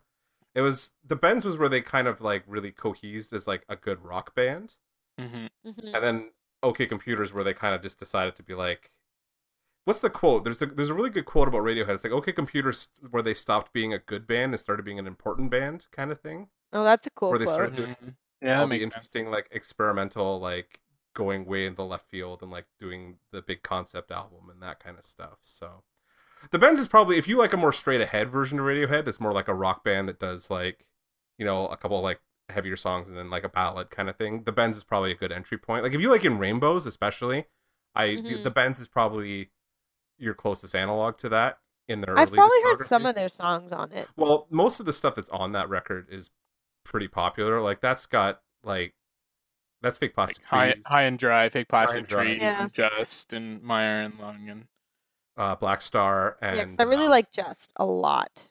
Street Spirits on that one too, if I'm not mistaken, right? I'm That's not the sure closer. if that's on. Yes, it's Yeah, not that's on the Pablo closer. Honey. Yeah, it's on Yeah, Bends. yeah. So like those are all on that one. So like if you were gonna go back and listen to something that you wanted, like I would always just say go listen to OK Computer because I still think that's one of the best albums ever made, obviously, hence being my top 10, and Tim Mhm. will agree with me. But if you're looking for something more accessible, I think Just is probably, or the Bends is probably the easiest way to go. So Yeah, I could see that. Let's see. For me, like we've already discussed. Like, yeah, OK Computer is easily my favorite Radiohead album because it's the one that made it into like my top 5 albums of all time. Like for me, that's gonna be one of those seminal albums. That's sort of gonna be talked about in the same sort of, you know, same strata kind of thing. strata as like Pet Sounds and Mm. like the White Album and that sort of area. But let's see, outside of that, and if anybody really wants to, they can go back to our very first favorite album episode and hear all the reasons why I love OK Computer. But if I had to Yeah. pick another favorite album besides that, I do love the singles on the Bends, but I don't think it coheres together as quite as well as an album. If I had to pick another album, I might. I think I'd probably do Kid A. Okay. I think it hangs together better as an album, it being also the follow up to OK Computer, but I think it hangs together better as an album than any of their other stuff. 'Cause a lot of their other albums, like, I mean, are phenomenal, but sort of the latter half seems to sort of fall apart a little bit, or like it just doesn't really cohere the same way. Like the songs don't necessarily like go together as well, or there's just a couple of like pretty weak points. And I say like weak points being like points is weak points relative for for now. Radiohead, right? Yeah, And that's, yeah. So yeah, I think I would say Kid A is probably where I come down in terms of my second favorite Radiohead album. Okay, fair enough. I think Um, we talked about it like when I talked about like Christy, when Christy brought up In Rainbows, that like I think that's probably my second favorite one. I find it Yeah. it felt like a big return to form for them, and it was one of the like I don't know, maybe it was just the time in my life when it came out, and I was just like into it, and they put out a relatively straight ahead album that I didn't have to like sit there and process for 6 months before I could really get into it or see them play it live before I understood the appeal of the songs or whatever. mm, Mhm. But I've been really enjoying, and having gone back to it this week more so because we were discussing doing this episode, like A Moon-Shaped Pool has stood out as like I think it's one of their strongest ones actually now. Like I would probably put it top 3. Yeah, I haven't sat with it long enough to actually. So, for our listeners and for Mark, I literally finished listening to it like at 8:30 when we were originally scheduled to record. Was Yeah. like at like 8:31 or 8:32 is when I finally made it through the very last track of it. So, but yeah, and I think I mean I'd listened to the singles, like the 3 or 4 stuff that they'd released, and I'd probably heard a couple of the other like B-sides and stuff like that. Well, you've This heard was just True the Love first Waits time. before, probably, right? 'Cause, Yeah. like there's the live version on the I Might Be Wrong single and stuff like that. And Yeah, and that was the thing. Like that album, Moonshaped Pool, to me feels kind of like almost like a retrospective of Radiohead to me. Like it's got flavors of their entire sort of career on it. I had some notes on it since we're talking. I about haven't anyways. heard Moonshaped Pool yet. Oh, you actually, this would probably be, you'd probably like it a lot, actually. Yeah. Yeah, Yeah, it's a very like, it's almost, I don't want to say dream pop, but it's like, it's very like spacey and atmospheric kind of. Yeah. I was like, dream pop, hell yeah, I'm on board. There's some moments that definitely would fall into that. Well, I mean, in a Radiohead version of it, but like it falls Yeah. into that kind of category for sure. yeah. It definitely feels like not like mid '90s to mid 2000s Radiohead again. And like Mark said, like True Love Waits is like an old Radiohead song, like not like it just sounds like an old Radiohead song. It's a song that been hanging around that their since the producer Bend. has been trying to put in an album since the Bend. No. And Yeah. finally, It's been hanging around for a long finally time. they recorded a version that they were happy to put on an album. Yeah. And so they like it's one of those songs that they've played at all kinds of live shows and stuff like that. And there's all sorts of versions out there of it. Yeah. Yeah. And But they finally have a canon. yeah, like an actual studio album recording of cut. it. Which is Yeah. interesting too, because it's very different than any of the live versions before, and like there's a lot of argument about like whether it's better or not or whatever, like which one do you prefer and all that kind of stuff. And I think maybe I'm just more comfortable with the older, like the live version. So like I hear the new one and I'm like, it's an interesting take, but it's like when somebody goes back and redoes a song because I don't know, like Matthew Good does this all the time, where like because he has new band members, he'll go and kind of like reorganize the song to play live or something like that, and it's like this is the new version of it, and I'm like, oh, it's interesting, but it's not like you have that affinity for the original kind of thing. Yeah. So, and I kind of listened to that I Might Be Wrong single an awful lot when it came out because those albums were a little rough for me. I really like that album version of True Love Waits from Moonshaped Pool. Like I think that might be my favorite Radiohead song from their last like at least 2, if not like their last 3 albums.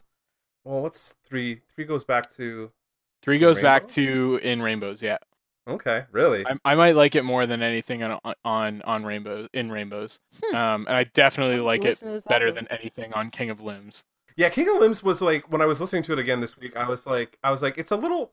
I don't hate it, but it is like it's very much the weak point in their discography to me. Yeah, Like, I wasn't a huge fan of King of Limbs. I think that's what kind of turned me off for a while from them. I can Because see like Yeah. Lotus Flower was interesting, but I don't know. It didn't. I mean, it's not bad. I'm gonna coin a term here. Where's my notes on it? So, I mean, we damn by faint praise a lot on Dance Robot Dance. I'm going to coin the reverse turn of phrase and say that here we are praising by faint damnation. Fair enough. That's not bad. And that we are saying that this is not great, but it's not great for an amazing band. Yeah, for like what is probably the most important band of the last 20 or 30 years or something like that. Like One of something like for that. sure. Yeah. one of, yeah. So like they their discography is pretty spotless for the most part if you're just looking at it, not comparing it and contrasting it to each other. Like they have high points that are so exceptionally high that it's hard to compare it to some of the rest of the stuff too. So Yeah. Mhm. But I kind of cut you guys off. So what else, like, what other songs do you guys like? Like, what are your maybe not necessarily like single big hit songs that you like? Are we moving on to Dark Horse song? Dark picks Horse, now? yeah. Dark Horse. Mine, I guess it's sort of a dark horse because it's not necessarily like a single, but I definitely do have a massive soft spot for My Iron Lung. Okay, That's yeah. just a fucking phenomenal song and so well crafted. And I mean, it is very much like sort of the grunge like format, right? Like quiet Yeah. part, loud part kind of thing. But it's so good. The sounds that they achieved on it are really amazing, especially for being that early in their career kind of thing. Like obviously they got in some really crazy like sonic soundscapes and shit like that later. But at Well, that like on their point, next like, album, really, like yeah. that was them, because that was when Nigel kind of found the band. Like they've had the same Nigel, their producer. producer, by the way, Nigel Yeah, Godrich. Yeah, Nigel yeah. Godrich, the producer. I was just trying to tell the story. Sorry, Tim. Yeah. For our Um, audience that doesn't yeah, know their producer he, by name. yeah, Nigel Godrich was the producer from OK Computer Forward. He's done all their albums. He was the engineer on the band, so he's the where that's where they kind of found each other. Yeah. And that's where that kind of like That relationship sound. started. Yeah, and that sound started to kind of like coalesce, kind of thing. So the Benz was produced by somebody else though, so it kind of makes sense that it wouldn't be there yet, kind of thing. It is forming though, so. Yeah. Besides that, I really like Letdown, and I think I mentioned this on our album episode as well. Like, it's just one of those really beautiful, like, chill songs that has a lot of catharsis for me. Like, it's just really nice and chill, and I can just lay back and close my eyes and just sort of let myself go into it. And then there's 2 songs on their later albums that I like for more or less the same reason. Mixomatosis and All I Need. I love both of those songs just because they've both got fucking phenomenal bass lines. Yeah. The such amazing driving bass lines. So fucking good. Yeah. That song's spectacular live too. Like when they actually like kick into it, is like, you have to be in the building for that. Like it's fucking loud. Like it's bet. Yeah. All I Need is just such a what a great tune. Yeah, that actually, that's kind of interesting because that came up on mine too. Like All I Need, I mentioned that on mine for sure. Because I also pointed out Reckoner and Nude on. I have a lot of in Rainbows. I really like Reckoner as well. And Jigsaw. Jigsaw Falling into Place. Falling into Place. Yeah. Falling into Place. Yeah, that one. Like, there's a lot. I think that's why I keep going back to in Rainbows because there's a lot of songs on it. Like, it may be a better. It may not be as cohesive an album, but I think it's a really good collection of songs that they put together for that album. How can I just? It's all of my dark horses are from In Rainbows. Yeah, I honestly those are all In Rainbow songs I just named off. Like I've got other ones that I like a lot, but like I really like You and Whose Army. Like that stands out off I think it's Amnesiac that one's on. No, that's Kid A. Yeah, And Kid A and Amnesiac just sometimes just bleed together. I literally I think of them as a double album. Like I can't separate them in my head. Like I know they were recorded together and stuff like that, and like they were planned to be released as a double record, but like that's how I think of them. Like they're not entirely indistinguishable. Like they do have their own flavors to them, kind of thing. Yeah, but I mean, like in terms of that kind of that style of Radiohead, like they do like that's just like those 2 albums. They've never done those 2 albums that way again. You know what I mean? Like, but those 2 albums kind of stand apart from everything else. Where like that's where we're really getting into the weird shit, which is my next question. But I wanted to keep talking about this. Well, here, I want to ask you guys since you just mentioned sort of the double album concept. Do you consider In Rainbows to just be that first disc, or do you? Because there's like that second disc is like fucking like 8 or 9 tracks. Like it's a good half hour of music. I listen to it all. I have it all as one thing on my iTunes, like my phone on MP3. I have both discs in one run. So because that second disc is not as strong as the first. No, but that's why it was like it was a bonus disc. Yeah, there's good stuff, but it's like a bonus disc, right? So yeah. I was thinking like Radiohead's B-sides are interesting, and like a lot of fans go into like I think their B-sides are better than the album cuts, and I'm like, no, guys, there's a reason why they were cut. Like some of them are great or whatever, like, but some of them, if they're really that good, they end up on an album eventually. Yeah, you know what I mean. Like True Love Waits was like a B-side for years and years and years, and like, but it was so good that they're like, we're not going to do a studio version until we're ready to do it. And but I can see like it never really would have fit in terms of the sort of style and the tone of it. On like it might have fit on the Benz, but it wouldn't have fit on OK. It wouldn't have fit on anything between OK Computer and like Hail to the Thief. I don't think. No, I think In Rainbows probably would have been the first time where it would have actually like felt like part of the record and been okay as part of the record. And that was when they started playing it a lot again. Actually, it was like it came back to the forefront in that 2008 tour. They started playing it because I remember like they were doing a more straight ahead rock show for that tour. So, cool. So we kind of talked about Amnesiac. Oh, I didn't do mine. Oh, you didn't give all your... Okay, sorry, go ahead. That's okay. No, I started to, and then it just kind of... Yeah, we just kept talking. Went off the rails, as we tend to do. Yeah. I think my 2 would be Videotape from In Rainbows. Fucking love that song, too. Yeah. It's See, that's what I mean. That album's so good. Fucking good. Yeah. That and All I Need. Ugh. All I You Need like those is like slow burners. Yeah, you like the slow stuff. that's Eh? that's Radiohead being sexy. Yeah. No, I mean, yeah, that makes sense. If that's what you're looking for from the band, I guess like those are the songs you're gonna like gravitate Yeah. towards. Which I definitely means I definitely think you should listen to a Moonshaped Pool. Like when you're, I will It do is that. their sexiest album in a long it is time. definitely like in terms of that kind of style of song too, like that Yeah. slower, more like broody kind of thing. Like that's Yeah. it's very much I that. think, and this is sharing a little bit too much, but I once had sex to a couple of Radiohead songs, and it was We've all. quality. I literally doubt that any of us haven't had sex to a Radiohead something. Quality. Yeah. Yeah. I don't remember the last time I had sex to music, but this time I remember. Quality. But yeah, no, those two for me, even though they're not like, you wouldn't think of Radiohead and go, oh yeah, videotape, you know? But Mhm. when you hear it, you're just like, oh yeah. It's a pretty popular song though. Like it's not. It One of the was ones that falls popular. down. It doesn't have a lot of standing Staying like power. staying power, thank you. Yeah. Like it does as a song, but fan wise, like, I mean, you didn't mention it, Tim didn't mention it. No, I mean the thing is, we could sit here all day and just fuck and list like amazing Radiohead songs, right? But it doesn't make for great fucking podcasting.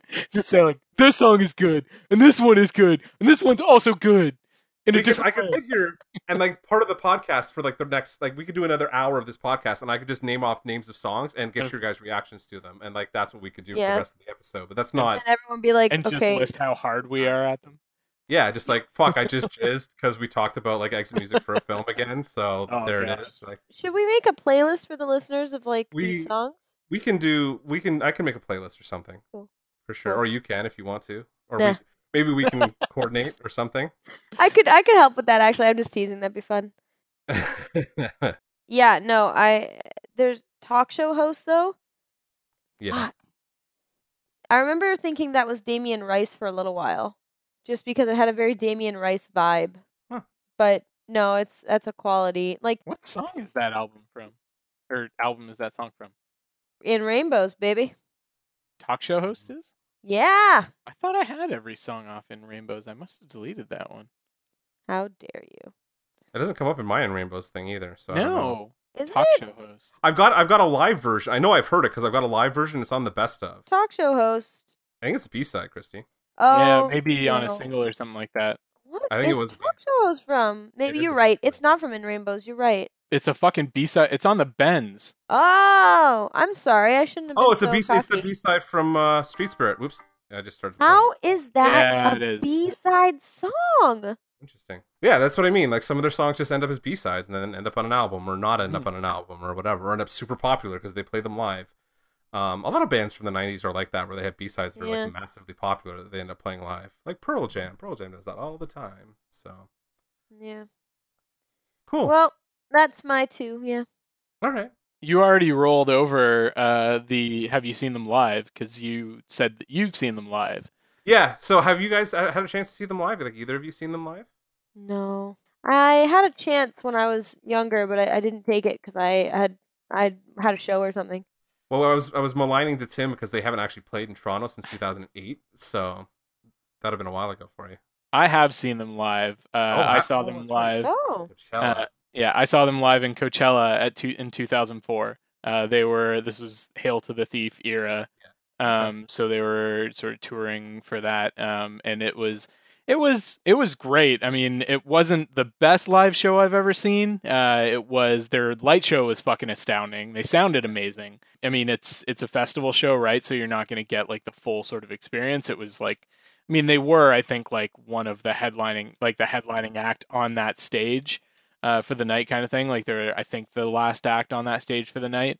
Although I can't remember. I'll have to look up the lineup for that year. It could have been that the Pixies were playing after them. I was gonna say that's the year the Pixies. No, 2003. No, 2004. So Hail to the Thief came out 2003. I was at Coachella 2004, and Pixies were there. I was just looking because I was like, Molson Park was my 2003 show, and that's Hail to the Thief era. So that's when I saw them that time. Yeah, I was just trying to remember when the Pixies reunited. I thought it was later than that. No, that was the year. That was the year that they, Okay, fair enough. reunited. That was Yeah, Pixies, Radiohead. That was awesome. I saw them when they got back together too. It was amazing. Yeah, they were really good as well. But it looks like Radiohead was the like headliner, even above Pixies. So I guess they must have been the last show of that night. Yeah, they do tend to play abbreviated sets, even if they're not a headliner. So. Yeah, exactly. I mean, it's not going to be like, an hour and a half set or something like that. It's going to be like maybe 40, 45 minutes or something like that. But it was still phenomenal. I don't even like. I have very little memory of like what they actually played or whatever. I just remember it was a good show. Okay, fair enough. I would really like to see like a full show, just them doing a full set someday. It's been almost 10 years since I've seen them do one, so if they tour again, maybe we'll have to figure out something. We'll go together because it's been a long time. So I've seen them. I rolled over it because I figured the answer would be you guys. I forgot you'd seen them at Coachella. I thought you hadn't seen them, Tim, and I assumed Chrissy isn't a big concert goer, so she has. I would like to be a bigger concert goer. It's just I get nervous because I'm so short. Yeah. Being in mosh pits is actually quite terrifying. Yeah. It's trust me. Hey, I'm 6'5", and it's fucking terrifying to be in a mosh pit sometimes. So. Did I ever tell you guys about the time I got someone grabbed me and body surfed me at a Christian mosh pit? Christian concert mosh against your will? Yep. Well, you are tiny, so you could just get tossed up pretty. That's not very Christian. No, I was picked up, and they were like, "Yeah!" and like just started screaming, and there was this like Christian rapper. I was at this Lutheran. Yeah, his name was Agape. Oh my god. And he wore a pink hat. Embarrassing stories of Christy. Yeah. Actually, embarrassing stories for that guy, because really? But I should look him up, actually. Agape Christian rapper. That's funny. Maybe we should do that after the podcast.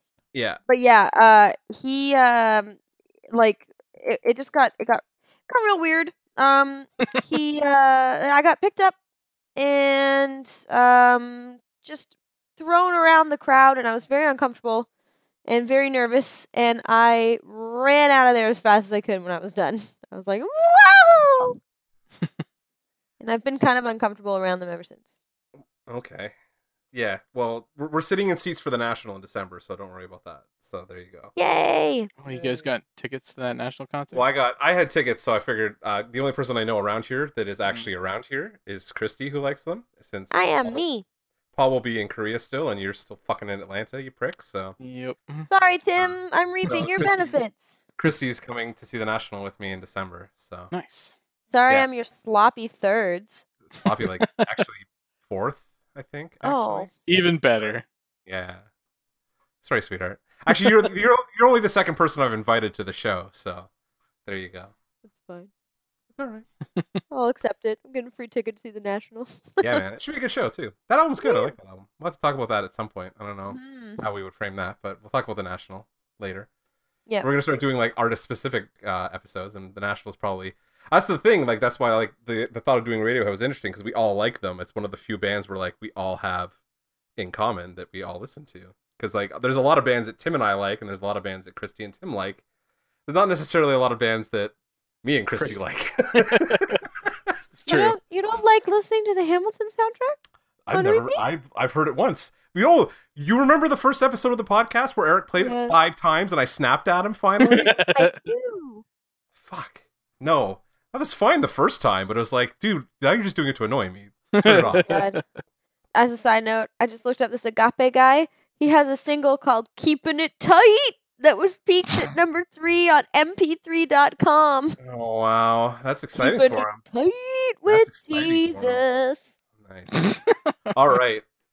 Well, let's keep talking about Radiohead then. So, I had the question in there, like, and this is probably, I don't know if Christy's actually going to have an opinion on here again, because it is in that weird spot where you don't listen to albums the way we do, but like, when they started going into that weird direction post OK Computer, did you fall off at all, or like did you have a problem with it? Like, did it take you a second to kind of adapt to it at all? Well, Christy didn't start listening to it until after Amnesiac, so yeah. So that Tim, that's why the question is mainly directed at you, I guess. Yeah, I might not answer this question. No, it really didn't for me. Like granted, I wasn't like listening to Kid A and Amnesiac like as they came out kind of thing. Like as they came out was really like when I was starting college, and got very much into sort of more the geek rock kind of stuff, like Weezer and the clones. Every Weezer clone that I could find was like my main like drug in at that period. But when I went back and listened to that stuff, no, it didn't turn me off. I would actually say that it was probably like kind of like Kid Amnesiac, Hail to the Thief was like kind of a gateway drug for me to more like experimental and electronic music. Because around sort of the mid 2000s was when I started getting into like more weirder sort of esoteric electronic stuff, like less just sort of kind of formulaic, power pop and pop punk and that kind of stuff. I'm happy to admit that some of the later albums for me aren't as like well crafted as something like OK Computer or even like Kid A and Amnesiac. They're still good, just not up to par for me with like, I mean, OK Computer is the standard by which I measure every Radiohead album at this point.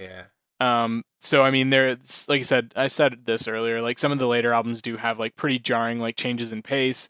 I think Hail to the Thief is overlong. It's 14 tracks, and I think at least a couple of them could have been dropped pretty safely. Yeah. They admit to that too themselves. Like they're on record as saying like Hail to the Thief got a little unwieldy for what it needed to be. So I think especially the latter halves of some of those later albums, like post OK Computer albums, start to sort of fall apart. But yeah, this is like I said, there's still great stuff on there. It's just not like Radiohead great. And now I come back to like praising by faint damnation. Yeah, for sure.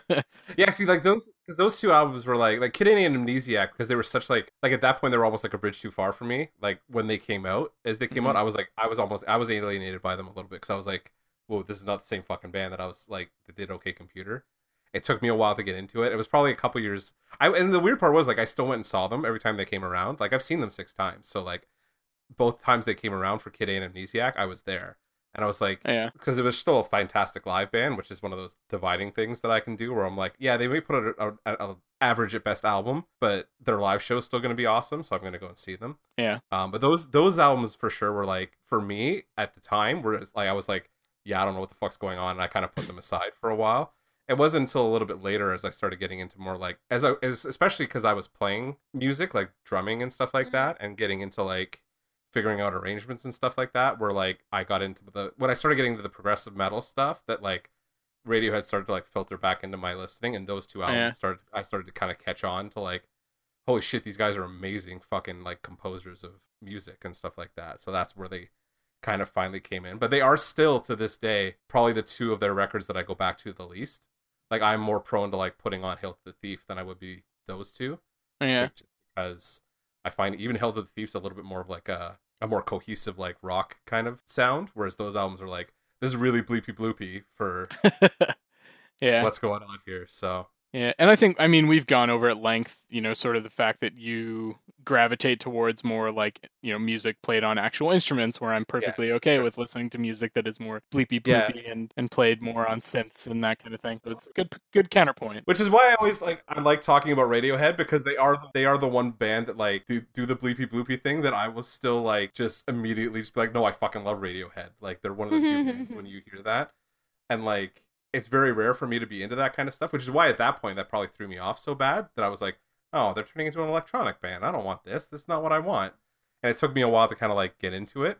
And then seeing them translate those songs to like the live, to the stage kind of thing was a big deal too. Because it was like, oh, they still do this as a unit. But then when they put the albums out, they do all this like production stuff to them. Like they're a studio band, and then they go and figure out a way to translate it to live. So like you'll hear Optimistic on the album, and it's like got like a disco track on it, and then hear them play it live, and it's fucking like this huge stadium filling like anthem kind of thing. It's kind of a weird juxtaposition between like what you hear on the album and then like what they will put forward when they're playing live. So yeah, cool. Fair. So what keeps you coming back? Like why do you gravitate to Radiohead still? Why don't you go to Christy? We haven't heard from her in a bit. For me, it's that I feel like they're constantly trying to revolutionize their own sound. They're never lazy. Yeah. There's nothing lazy about Radiohead. No, not at all. Some of the touring schedule lately. Fuckers. I mean, can you blame them? They're getting sued about that set falling, the concert falling. Oh yeah. Still. Yeah. And Tom like broke up with his like partner of like 20 years, and then she died of cancer. last year. Fuck. Yeah, I wouldn't tour either. Yeah, for sure. But they're going through some shit. going through some shit. Well, and that it plays heavily into what came out on Moonshaped Pool. Like that, you can all that grief and tension comes through very clearly on that record. So what a beautiful name for an album. Have you seen the artwork for it? I just saw it. Yeah. Oh, it's fucking the whole kit. I've got the vinyl here. Like the whole kit of it is like just a spectacular package. Yeah. That's what she said. I wish. Wait. That's right. That is what she said. You just admitted you don't like your package. I'm just kidding. But no, I just find that with Radiohead, even at their worst, they are still creating unique, cool sound. Mm-hmm. And their lyrics are always pretty rad. Yeah. I wanted to talk about their lyrics a little bit because, like, I noticed it when I was listening to it today, and I was listening to another podcast, like, reviewing OK Computer, and they pointed the same thing out that I noticed. There's occasionally where, like, he'll deliver a line that is, like, a very common phrase that you would hear anywhere, but it's just, like, the point in time in the song or, like, the way they present it or how he sings it makes it so, like... or something. Yeah, the context of it just makes it, like, transcendently awesome kind of thing. Yeah. Like... Even like the one I can think of off the top of my head right now is like the 4 minute there I lost myself in Karma Police. Like when he really kicks into that bit, it's like it just makes you fall apart. But yeah, I lost myself. But it's such a common thing. Like we say it on the podcast all the time. It's like, oh shit, I lost what I was thinking about, or I lost myself for a second there, like that kind of thing. But like the way he says it in that context of the song, has gravitas. Like, it's so devastating, kind of thing. Like. I love the way they do that. There's a couple other ones, and OK Computers uses it a lot. Like the whole It's probably like their most subversive album, I would say, and that's one of the reasons I really like it so much. Yeah, and he does it lyrically a lot, but like the whole like God loves his angels with like God loves his children. Yeah, God loves his children. Sorry, like that thing, but like it's so mournful at that point that you're just like, and it's after all this other like really dark and fucking twisted imagery as well, right? It's also being sung over top of him singing something about like pigs crispy, like crispy pigs burning and shit like that. So like it's like just this weird morass of like horrible things going on, but then he's singing about God loves his children plaintively over top kind of thing. You're like, he doesn't believe any of what he's singing right there. So. It's very interesting. All right. Did you have any more, Christy? Nope. All right.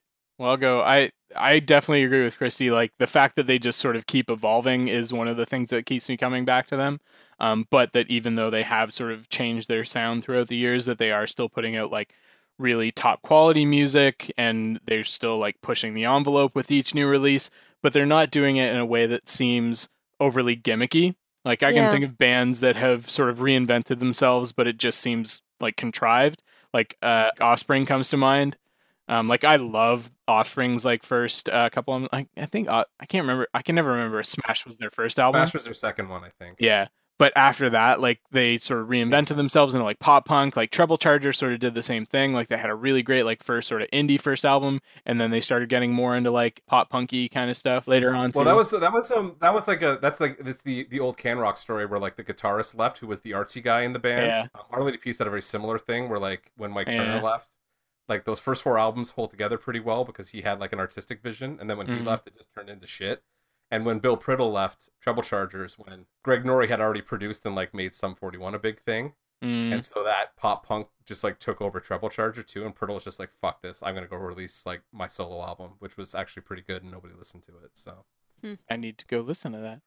It's called the Priddle. It's called the Priddle Effect. I can send it to you. I have it. Yeah, definitely. Yeah. So I mean, and also just the sheer fact that they are all amazingly talented musicians. They do, as we've talked about, use like interesting time signatures, manipulation of sounds, and interesting instrumentations and stuff like that. And again, it doesn't come across as gimmicky, like they use it to good effect and in service of the overall music. But the other thing, this goes back more towards the lyrics, but also the music itself. They really seem to tap very well into sort of the zeitgeist, the underlying anxieties and fears of whatever time they're putting music out in. So like in the early 90s, they really tapped into more of that like existential like dread and nihilism that was coming around with like the grunge scene and that kind of thing.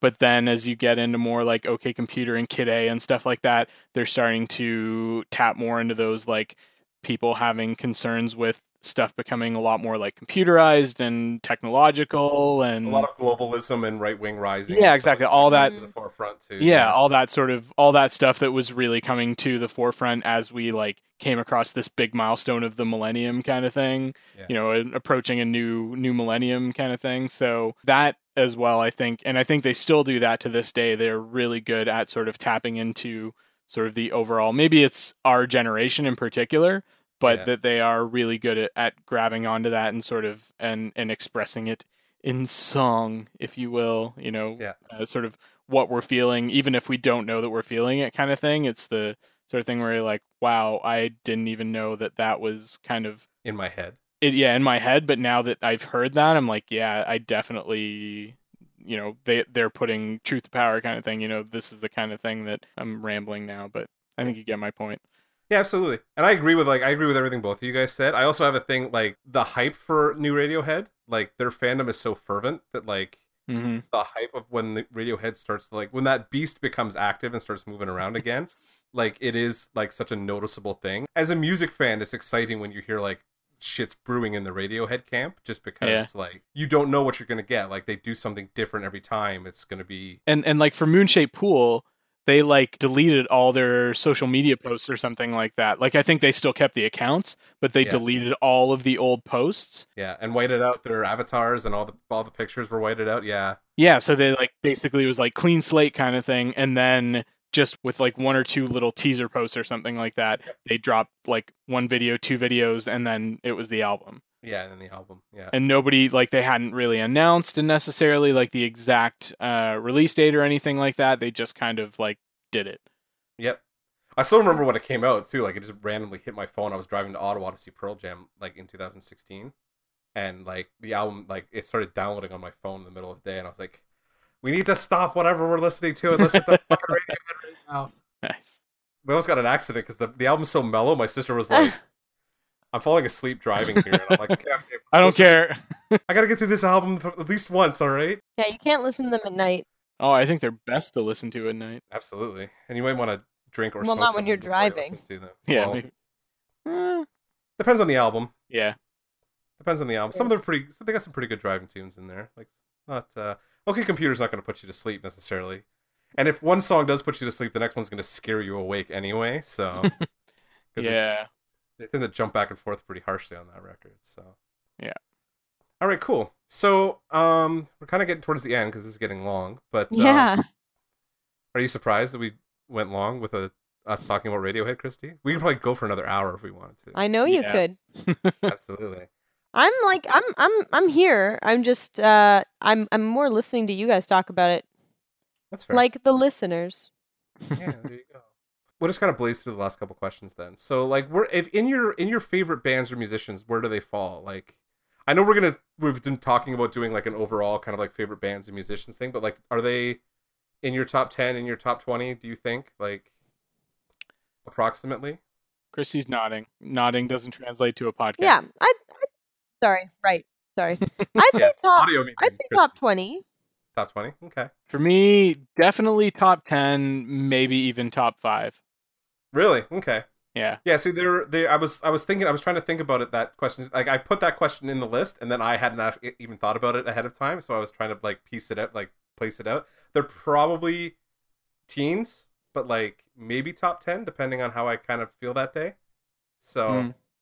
Like I feel like Radiohead, when we get like 10 or 20 years on from now, is going to be one of those bands that we like will be spoken of in the same strata as like in the same terms in terms of influence as Yeah. like Elvis and the Beatles and the Beach Boys and yeah, like like whoever- Zeppelin and stuff Zeppelin and Pink Floyd, and like they're going to be one of those giants. like that. Yeah, absolutely. I completely agree. It's just weird because they never have like the big kind of pop culture footprint the way you Yeah. feel like those other bands do. And that may be just like a sign of the times kind of thing, like the way music is so democratized. I think that's more the fact that music has splintered so much. Yeah, you don't have that like one big band anymore. But like Mhm. I think that's kind of what I was talking about like keeps coming back is that like they are such like a big, like they're like that 500-pound gorilla kind of thing in the room that like eventually like when they start to move, everybody kind of like, even if they don't care, they'll kind of look and be like, oh, Radiohead's doing something, like what's that about, or like you catch attention one way or the other. And then for me it's like, oh, Radiohead's doing something, I want to hear it, like please tour because I want to see you live again. It's been 10 years, you bastards, like come to Toronto, god damn it. They will wait until that's all cleared up, because that's where the stage fell, wasn't it? Yeah, it was. Yeah, well, that's the thing. Like, I had tickets to that 2012 show and was like getting ready to leave, and I got a call from one of my friends that was like I was going to the show with in Toronto, and she's like, "Don't come up." And I was like, "Why? What's going on?" She's like, "Well, first of all, everything's a disaster, and the stage collapsed, and they've canceled the show." And I was like, "Oh, well, that's good reason." Yeah, I guess I'll just stay home then. Well, goddamn. Yeah, I was bummed out because I was really looking forward to seeing them. So it's too bad. It's Downsview Park. Okay, is that everything I had in there? I think it's about. I think that was pretty much the last question. At an hour 55. Good for us. Not bad. Yeah, good framing. I mean, I could probably go on if we really wanted to. Like Mark said, we could just fucking like jerk off all over different songs for that should an be hour. A bonus episode for you guys. Yeah, we could totally do that. We just like do like a hardcore like deep dive on one of the albums or something like that. Yeah. Yep. It's doable. I think that's something you guys would really enjoy doing, and I think the listeners. I think that's something Christy doesn't want to do. That's why she's saying we should do it on our own. No. What? All right. What? No. Awesome. You guys have anything else you want to say? What? Just that, like, this is one of those reasons that I'm really grateful that we're doing the podcast, because I had never sat down and listened to all of Radiohead's music, like all their studio albums sort of back to back in a short period of time. Like, essentially, when I started work this morning at like 8 something, I started listening to, Pablo Honey and listened to it just all day long. And I don't think you're supposed to do that. I don't think that's really how it's meant to be listened to. I think it melted my brain a little bit. Yeah, that's a lot of brain during the day today where we were talking about listening to this much Radiohead, and I think both of us were like, I think it broke my fucking brain today a little bit like this. Because I did, like yesterday, I started yesterday, like I started kind of listening to this. I think I listened to the first half of the discography yesterday, and then like listened to the second half this morning. And then this afternoon, I listened to the one podcast. Like, it's the album club they did, OK Computer. So I was like, it's an hour and a half, 2 hours. I can listen to them talk about and get some background information that I want to kind of have in my head while we're talking about this anyway. But then so this evening, though, I just put on OK Computer again and was like blaring it in the house and all that kind of stuff. And it was just like, I think I've listened too much to this because, like, I know I was already depressed, but like, fuck, I'm really feeling it now. Like, this really hitting hard all of a sudden. That's why you can't listen to it all the time. You can't just mainline it. Is setting in. Yeah, it's just like I'm just cripplingly depressed. I'm gonna go crawl into my bed and cry myself to sleep or something. Oh, I'm gonna do that in the bathtub. But on the flip side, like, it was really amazing, like, hearing them evolve from what was essentially like a Britpop, like, post-punk band to like that sort of mid-90s like grunge alternative band to like a true prog rock indie experimental band over the span of a single fucking day. And also, this was the first, we talked about it very briefly, but this is, I'm pretty sure, is the first time I've listened to King of Limbs all in one shot. I think I've only heard one or two of the songs like once or twice off of it before, because it just never really came up on my radar kind of thing. Yeah, so. See, like, Radio is one of those bands, like, an album will come out and I will, like, put it on and listen to it a couple times to see if, like, anything clicks. Because they are a band, like, that... Like, it's not gonna click on the first listen, which is a lot of the music I listen to, granted. So it's like stuff I have to kind of play often so that I can kind of get a feel for it. But they're a band that I definitely have to like do over and over again. And King of Limbs was one that like I didn't want to do repeat listens of, I guess, when it came out. And I was like, it took a while to kind of like sink in. And even when I was listening to it today, I was like, still nothing really here that's like grabbing me. You know what I mean? So yeah, well, it's definitely the most bleep bloopy of all of their albums for sure. Bleep, bloop, bloop, bleep, bloop, bleep, bleep. For me, it came in right in sort of my big musical blind spot because it was right when I was like in the heat of grad school kind of thing, and I just was not having time to go and like keep in touch with new music kind of thing. So I I think I very vaguely was aware that it came out, but I just wasn't like actively going out and listening to new music at that time. Yeah, it was such a big shift from In Rainbows. I think that's what threw me off because I was expecting it to kind of like I don't know why I was thinking they would come back and do like another more straight ahead album after doing one like that because it's Radiohead and I should be better like versed in how they operate to know that they're not going to go like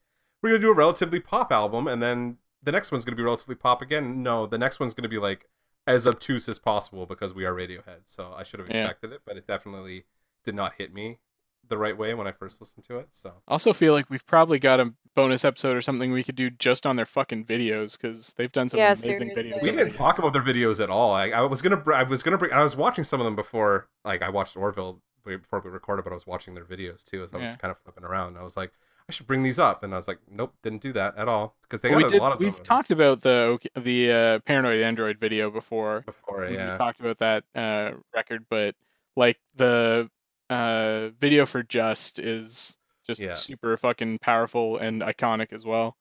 I really like the video for Street Spirit too, like all that slow mo, like counter whatever stuff that's going on. It's interesting.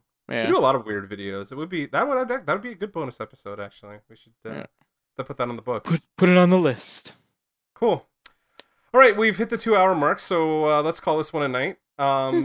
Thanks for listening to us ramble about Radiohead, everybody. It was a lot of fun. If you want to let us know what you think about Radiohead or anything else that we talked about tonight, you can do so on our Facebook page, facebook.com/DanceRobotDancePodcast.